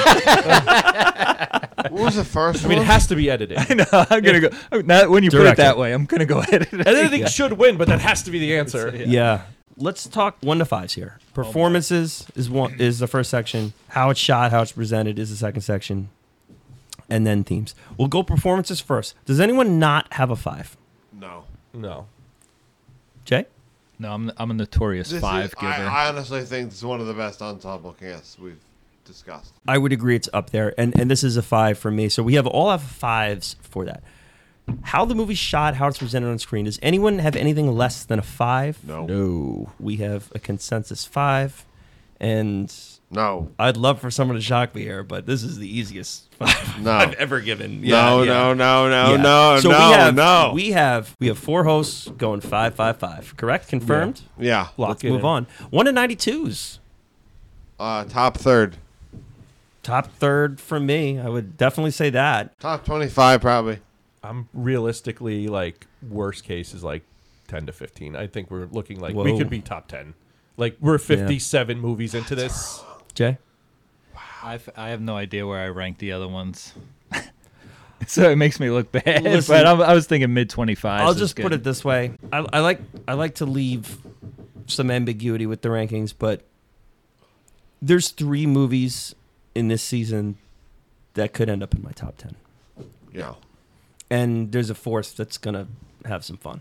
So we'll just leave it there. It's gonna have some fun. It's gonna have some fun. If you just watched Parasite, where would you go next? What would you do? Double feature, or maybe the next day? Maybe you need a palate cleanser. Maybe you need to keep the. Yeah, I have a recommendation. Go watch Okja. Okja. Okay. Jay, we spoke about yours. Yours was Memories of a Murder. Correct. Wonderful film. That was one I considered too. On Hulu. Joe. The Handmaiden, 2016, directed by Park Chan-wook. It's a fantastic movie. Cool. Yeah. All right. So mine, I wanted to do a Hitchcock, and I was like, do I want to do artsy Hitchcock, or do I want to, So I kind of went more of like, let's go introductory. Like if someone has never seen a Hitchcock movie before, they don't want to really tackle like one of the big ones, like Psycho or Rear Window or something like that. Like something that like give me Hitchcock I've never heard of and go. I went with a movie that's starring a potential future Best Picture cast Hall of Famer in Ray Milland. It is Dial M for Murder. Just nuts and bolts, great storytelling, Hitchcock. It's shot like a play. We're in a room for most of the movie. It features the endlessly wonderful Grace Kelly, one of the most beautiful women ever caught on film. I love her. Right. Correct. Ray Milland it's his second best performance of his career. And dude, the movie just fucking rocks. Great and it's tension. like Great tension. it's great tension, and it's just you're never bored. You're never looking for your phone. You're never doing that. Is it the deepest, most symbolic Hitchcock movie of all time? No, But it's a fun. fun watch. But it's a fun Yeah. watch. It's Always, a great yep. watch, and I think it could be a gateway for you to get into more Hitchcock. So Dial M for Murder. There awesome. would be mine. So Cool. Joey, you're going to take us through this. It's not a who should have won podcast, but we do like to discuss these movies. I've seen them all except for one because I don't watch Timothée Chalamet movies. But I've seen all of them. Yes. Oh, you've seen them all. All right, so Yeah, I've where are you seen going to them. start us off with? I'm going to start us off with 1917. Whoa, you're going with the what should have won. No, not what should have won. You're going with what could have won because this was the favorite going, and I like it. Yeah. Do it. April 6, 1917. As an infantry battalion assembles to wage war in enemy territory, 2 soldiers are assigned to race against time and deliver a message that will stop 1,600 men from walking into a deadly trap. This is directed by Sam Mendes. Yes, it is. Is a great one. Let's. Talk about coming full circle. I'm kicking it to Jay. We're kicking it to Jay. Yes. Saw this movie twice in the theaters in the span of a week. Wow. And Just a and great American trip. Beauty to hear. Talk about the wow. Coming full circle. Incredible. It was. It's just like a great trip as a No, movie. You fun. know, it's like from the first second to the last second, you're on the edge of your seat. So it's a very, very fun watch. Yeah, I saw this in theaters with my entire family, my dad, my brother, my sister, which is I think maybe the only time I've ever done that. Like as an adult. Listen, the movie is awesome, but this is the token one that wins, and people complain that the other one should have won. Yep. And this year they kind of got it right. Yep. You know, so Shout out to Deacons too. Roger Deakins. Yeah, big Yeah. time. The best. He's like GOAT. he's like one of those like gets nominated 7 times, never wins, and he's gonna be this tragic Oscar. Then he wins just like 3 years in a row. Has he never won? Time. He's at this point he's won a few times. He didn't win for 1917? He did. Yes. Yeah, I was going to say. He should have. He did. What do we got next, Joe? Ford versus Ferrari. Well, okay. American car designer Carroll Shelby and driver Ken Miles battle corporate interference and the laws of physics to build a revolutionary race car for Ford in order to defeat Ferrari at the 24 Hours of Le Mans in 1966. Le Mans. This is one of those Yeah, movies. This is one of I- those movies where I think the title didn't do it justice because going in I was like, oh gosh, what's this? I love that. You take. know, and I then love I that take. Yeah, it's a and good- then I watched the movie. I'm like, damn, that was a good movie. Really good movie. Love for Ferrari was in one of our tournaments, Yeah. sports movie tournament. Best picture. It's 10th place. It's a good for me. picture. I'm sorry, it's 9th place for me. The Rough Timothy year. Chalamet movie is Rough last. year. Just Timothy out of default. Chalamet. Just out of default. But yeah, it's best picture though. It was one of the best It's pictures very of good. the I year. liked it. But you know I what it liked is? This is a year I with loved it. Uncut Gems, Midsommar, like all these like big movies. Like I think there's things that could replace it. Uncle Jam. Got jams. Thank you. Next. Jojo Rabbit, a Love it. young German boy in the Hitler Youth whose hero, an imaginary friend, is the country's dictator, is shocked to discover that his mother is hiding a Jewish girl in their home. JJR. What do you got, Jay? This might be my favorite movie of that year. Wow. Jojo Rabbit. Yeah. Just dark comedy but hopeful and very poignant at the end. And Scarlett Johansson has a great character in it and does a great job. It's different. Yeah, it's you good. know. Yeah, I love enjoy a it. quirky comedy. I'm high on Jojo Rabbit. I'm a big fan. I was very happy it got nominated this year. I thought it was going to be one that like I really liked and just kind of got lost. So I was real happy with the nomination. Yeah, this movie didn't hit for me for whatever reason. I don't know what it was. I mean, Rebel Wilson is just horrible. Hilarious. She borderline Hilarious. ruined this movie. You know, Sam Rockwell is hilarious too. yeah, that guy could do a he lot. didn't work He for me in this could one do a either. lot. Oh, wow. Yeah, this one just didn't connect. I love the David Bowie stuff at the end, but Oh yeah. thank you. Next. Next is Joker, the rise of Arthur Fleck. Complicated From entry. aspiring stand-up comedian pariah to Gotham's clown prince and leader of the revolution. Joker Sequel, thoughts. right? Yeah, it's Coming out with a filming. sequel. Talk about a Gaga's acting. She's going to be in the mix there on that one. Joker. I saw it in the theater. Haven't seen it since. man, I don't know. This is the two sides of this. It's like one of those, like, when I initially saw it and everyone loved it, I was kind of like beaten up on it a little bit because there was like some obvious ripoffs in it. Yeah. But now it's gotten so buried that I kind of feel like I need to defend it a little bit. It's a weird one. But I haven't revisited since I saw it in I've theaters, seen it a so. couple times, and it goes down each time. Yeah. Jay, what are your Joker I thought it was a good film. I only saw it once, though. Yeah. So I think that maybe we watch it again. Maybe we don't. I also think Joaquin Phoenix. You guys ever see The Master? Yeah. I feel like that win was for The Master. The Master. He's The fantastic. Master was unreal. It's the movie on my watch list that's been on there the Unreal. longest. He's. Yeah. I mean, it's like top 10 performances. Yeah. They took it off of ever. Netflix, and it was then hard to Yeah, it's hard, access. but it's a fantastic Right. movie. Not that he's not great in the Joker. Listen, but I'm I'll just be glad he won Yeah. for something. And I'll be after seeing watching The Master. No, it's a great acting performance. Yeah, for sure. I buried yeah. the movie. I'll be seeing the sequel. So I'll watch. The Oh, sequel yeah. too, yeah. So all right, Little Women. I do want to say putting Batman as a kid in Yeah. that is Through fun. the It gate. gave me Gotham vibes. No, from nothing bad about the Fox, movie. Fox's Gotham. Honestly, I love like the that. discourse around the movie just made it so unbearable. Yeah, it was Yeah. toxic entity. Yeah. What's next, Joe? Thank you. Next. Little Women. Jo March reflects back and forth on her life, telling the beloved story of the March sisters, 4 young women, each determined to live life on her own terms. I thought it was good. Greta Gerwig does a great job.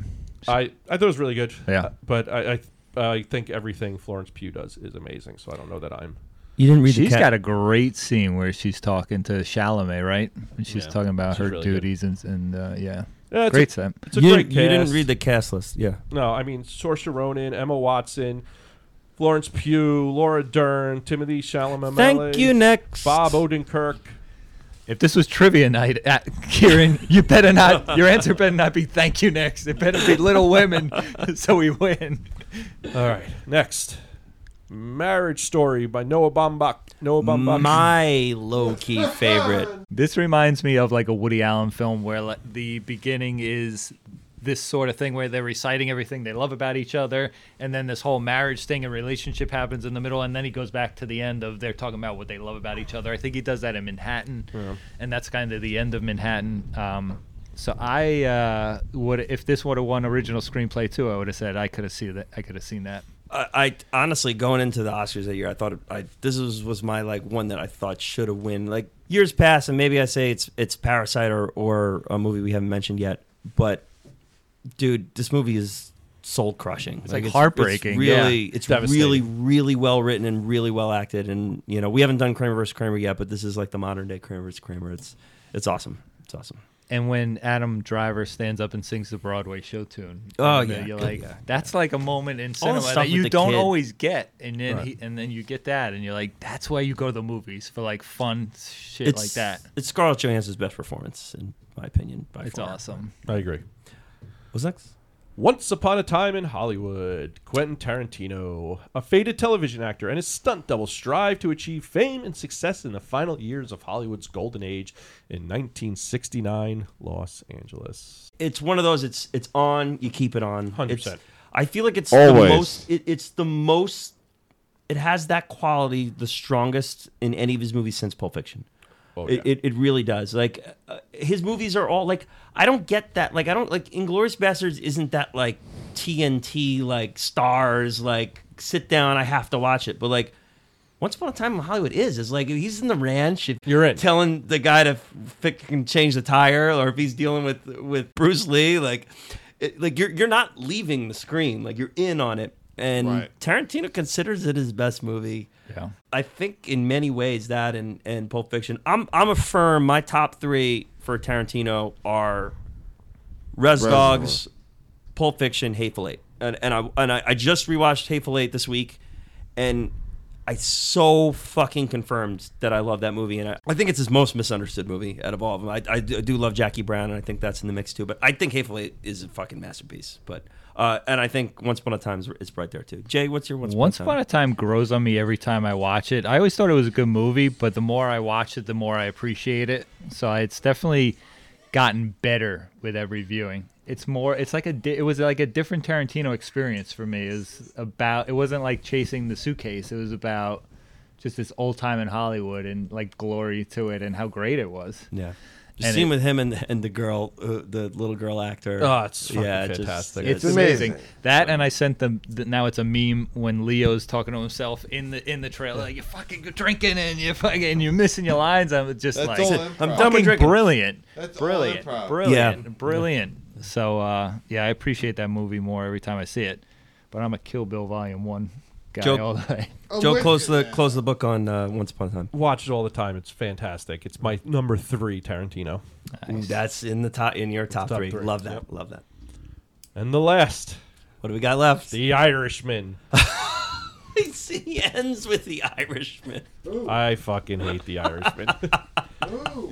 An illustration of Frank Sheeran's life from World War II veteran to hitman for the Buffalino crime family and his alleged assassination of close friend Jimmy Hoffa. I do feel like there's this is a movie I have to revisit. I feel like maybe there's like an avenue where I'm like, hey guys, maybe The Irishman doesn't suck as much as we think it The does. Irishman sucks. We've talked about a lot of tough hangs. This is a tough hang. It's just... Whew. I saw a collaboration of the directors that were up this year, and they're there, and Tarantino's like, he's like, yeah, like I don't just write a screenplay, like I write a novel, and then like I have all these things and I have unfilmable scenes, and I want to do this and this, and I know that they'll never be filmed. I know they're gonna get cut. Some of them they're not even gonna cut. They're not even gonna get filmed. But I put them in there, and I just know that I can't do it, but I still want them in there just in case, because sometimes I surprise myself. And I put him in there. We do it, and we do this and that. He's like, I'd love a world where I can just film everything I thought of, but I'm not making The Irishman. And Marty was sitting right next to him, and he fucking lost it. And he just like keeled over laughing, It's just like laughing at it. They all Bon Joon, they're all fucking dying, keeling over laughing. And Marty's like, he got me. Yeah. Every time you watch Tarantino talk about anything, you appreciate him 1,000 times more. because he watches movies like we do. You, That's what like it you, is, yeah. right? I would pay to just sit in an auditorium Without and watch question. him get interviewed. Just And to talk. I'll say this about Bong Joon-ho, though, is that he saw every single movie of everyone on that panel because he commented on Yep. it. And he's like, I'm so happy I'm with Marty because I want to talk to him about that last scene of De Niro with the door, like, and what his thoughts were. And one of the things he asked Tarantino was that last crane shot Right. of them moving out. And Tarantino was talking about how he had envisioned that scene years before he made the movie. And he's like, the scene haunted me because like, I have to film this. And he basically built the movie around that last shot of it panning up and Sharon Tate and the houses and finding the houses to make that scene work was all this. Fucking amazing. And Bong Joon-ho is like, to hear you talk about that, he's like, that was the question I wanted to ask you, and now you're talking about it, and like, I'm fascinated by this right now. amazing. Yeah, it's really good stuff. So, all right, guys, we did it. We crushed it. Big undertaking. Marty, I think. thank you for hosting us Parasites tonight. Joey, 1001 by 1, the Yeah, 1,000. masterful co-host here. 1001 by 1. Big things coming. We got Eraserhead, David Lynch rankings, Who Framed Roger Rabbit, and a whole bunch of good stuff already out. So go and check us out. We're having a lot of fun doing cool stuff. Great stuff. Jay, the next time we hear from you, we'll be talking Arnold again, like we did on the Gentleman's Agreement episode. It'll be T2. I love it, Vincent. I'm your brother. Arnold's my favorite person ever. Oh, great stuff. Yeah, pleasure to be here. Thank you. You crushed it as always. Guys, thanks for talking about this one. We have a lot of fun stuff coming up. Follow us, do all that stuff, rate, review, help us out. We love you out there in podcast land. That's all, folks. Hasta la vista, baby, right? Did I jump the T2? I jumped the T2 gun on that one. We'll right? be back. Yes. There you go, T1. Nature's candy in my hand, or can or pie.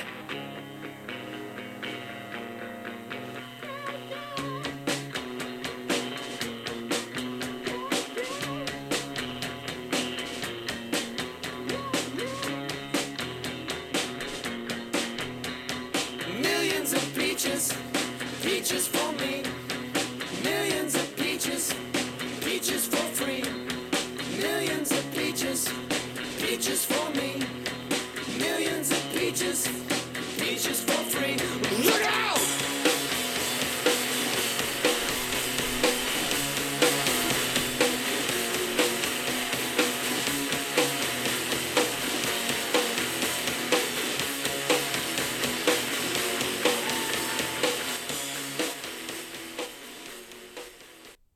This time last year is when I was getting displaced out of my house, and I was watching all those movies on my phone, and you guys were giving me shit for it.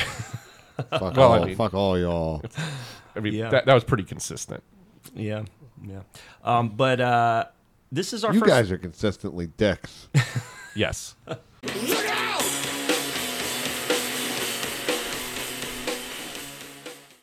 She's underrated as an actress. She's a really good actress. Harry Carey likes her over here. It's the I can't. It's Scarlett Johansson was made a hot If the dog. moon was made out of cheese, would you take a bite? I know I would. It's like, good thing you said yes. If you said no, I would have came at you with a tornado of teeth and fingernails. I don't know how to answer that question. Joe, what are your Jojo Rabbit thoughts? Yeah, I'm very high on it. Look out!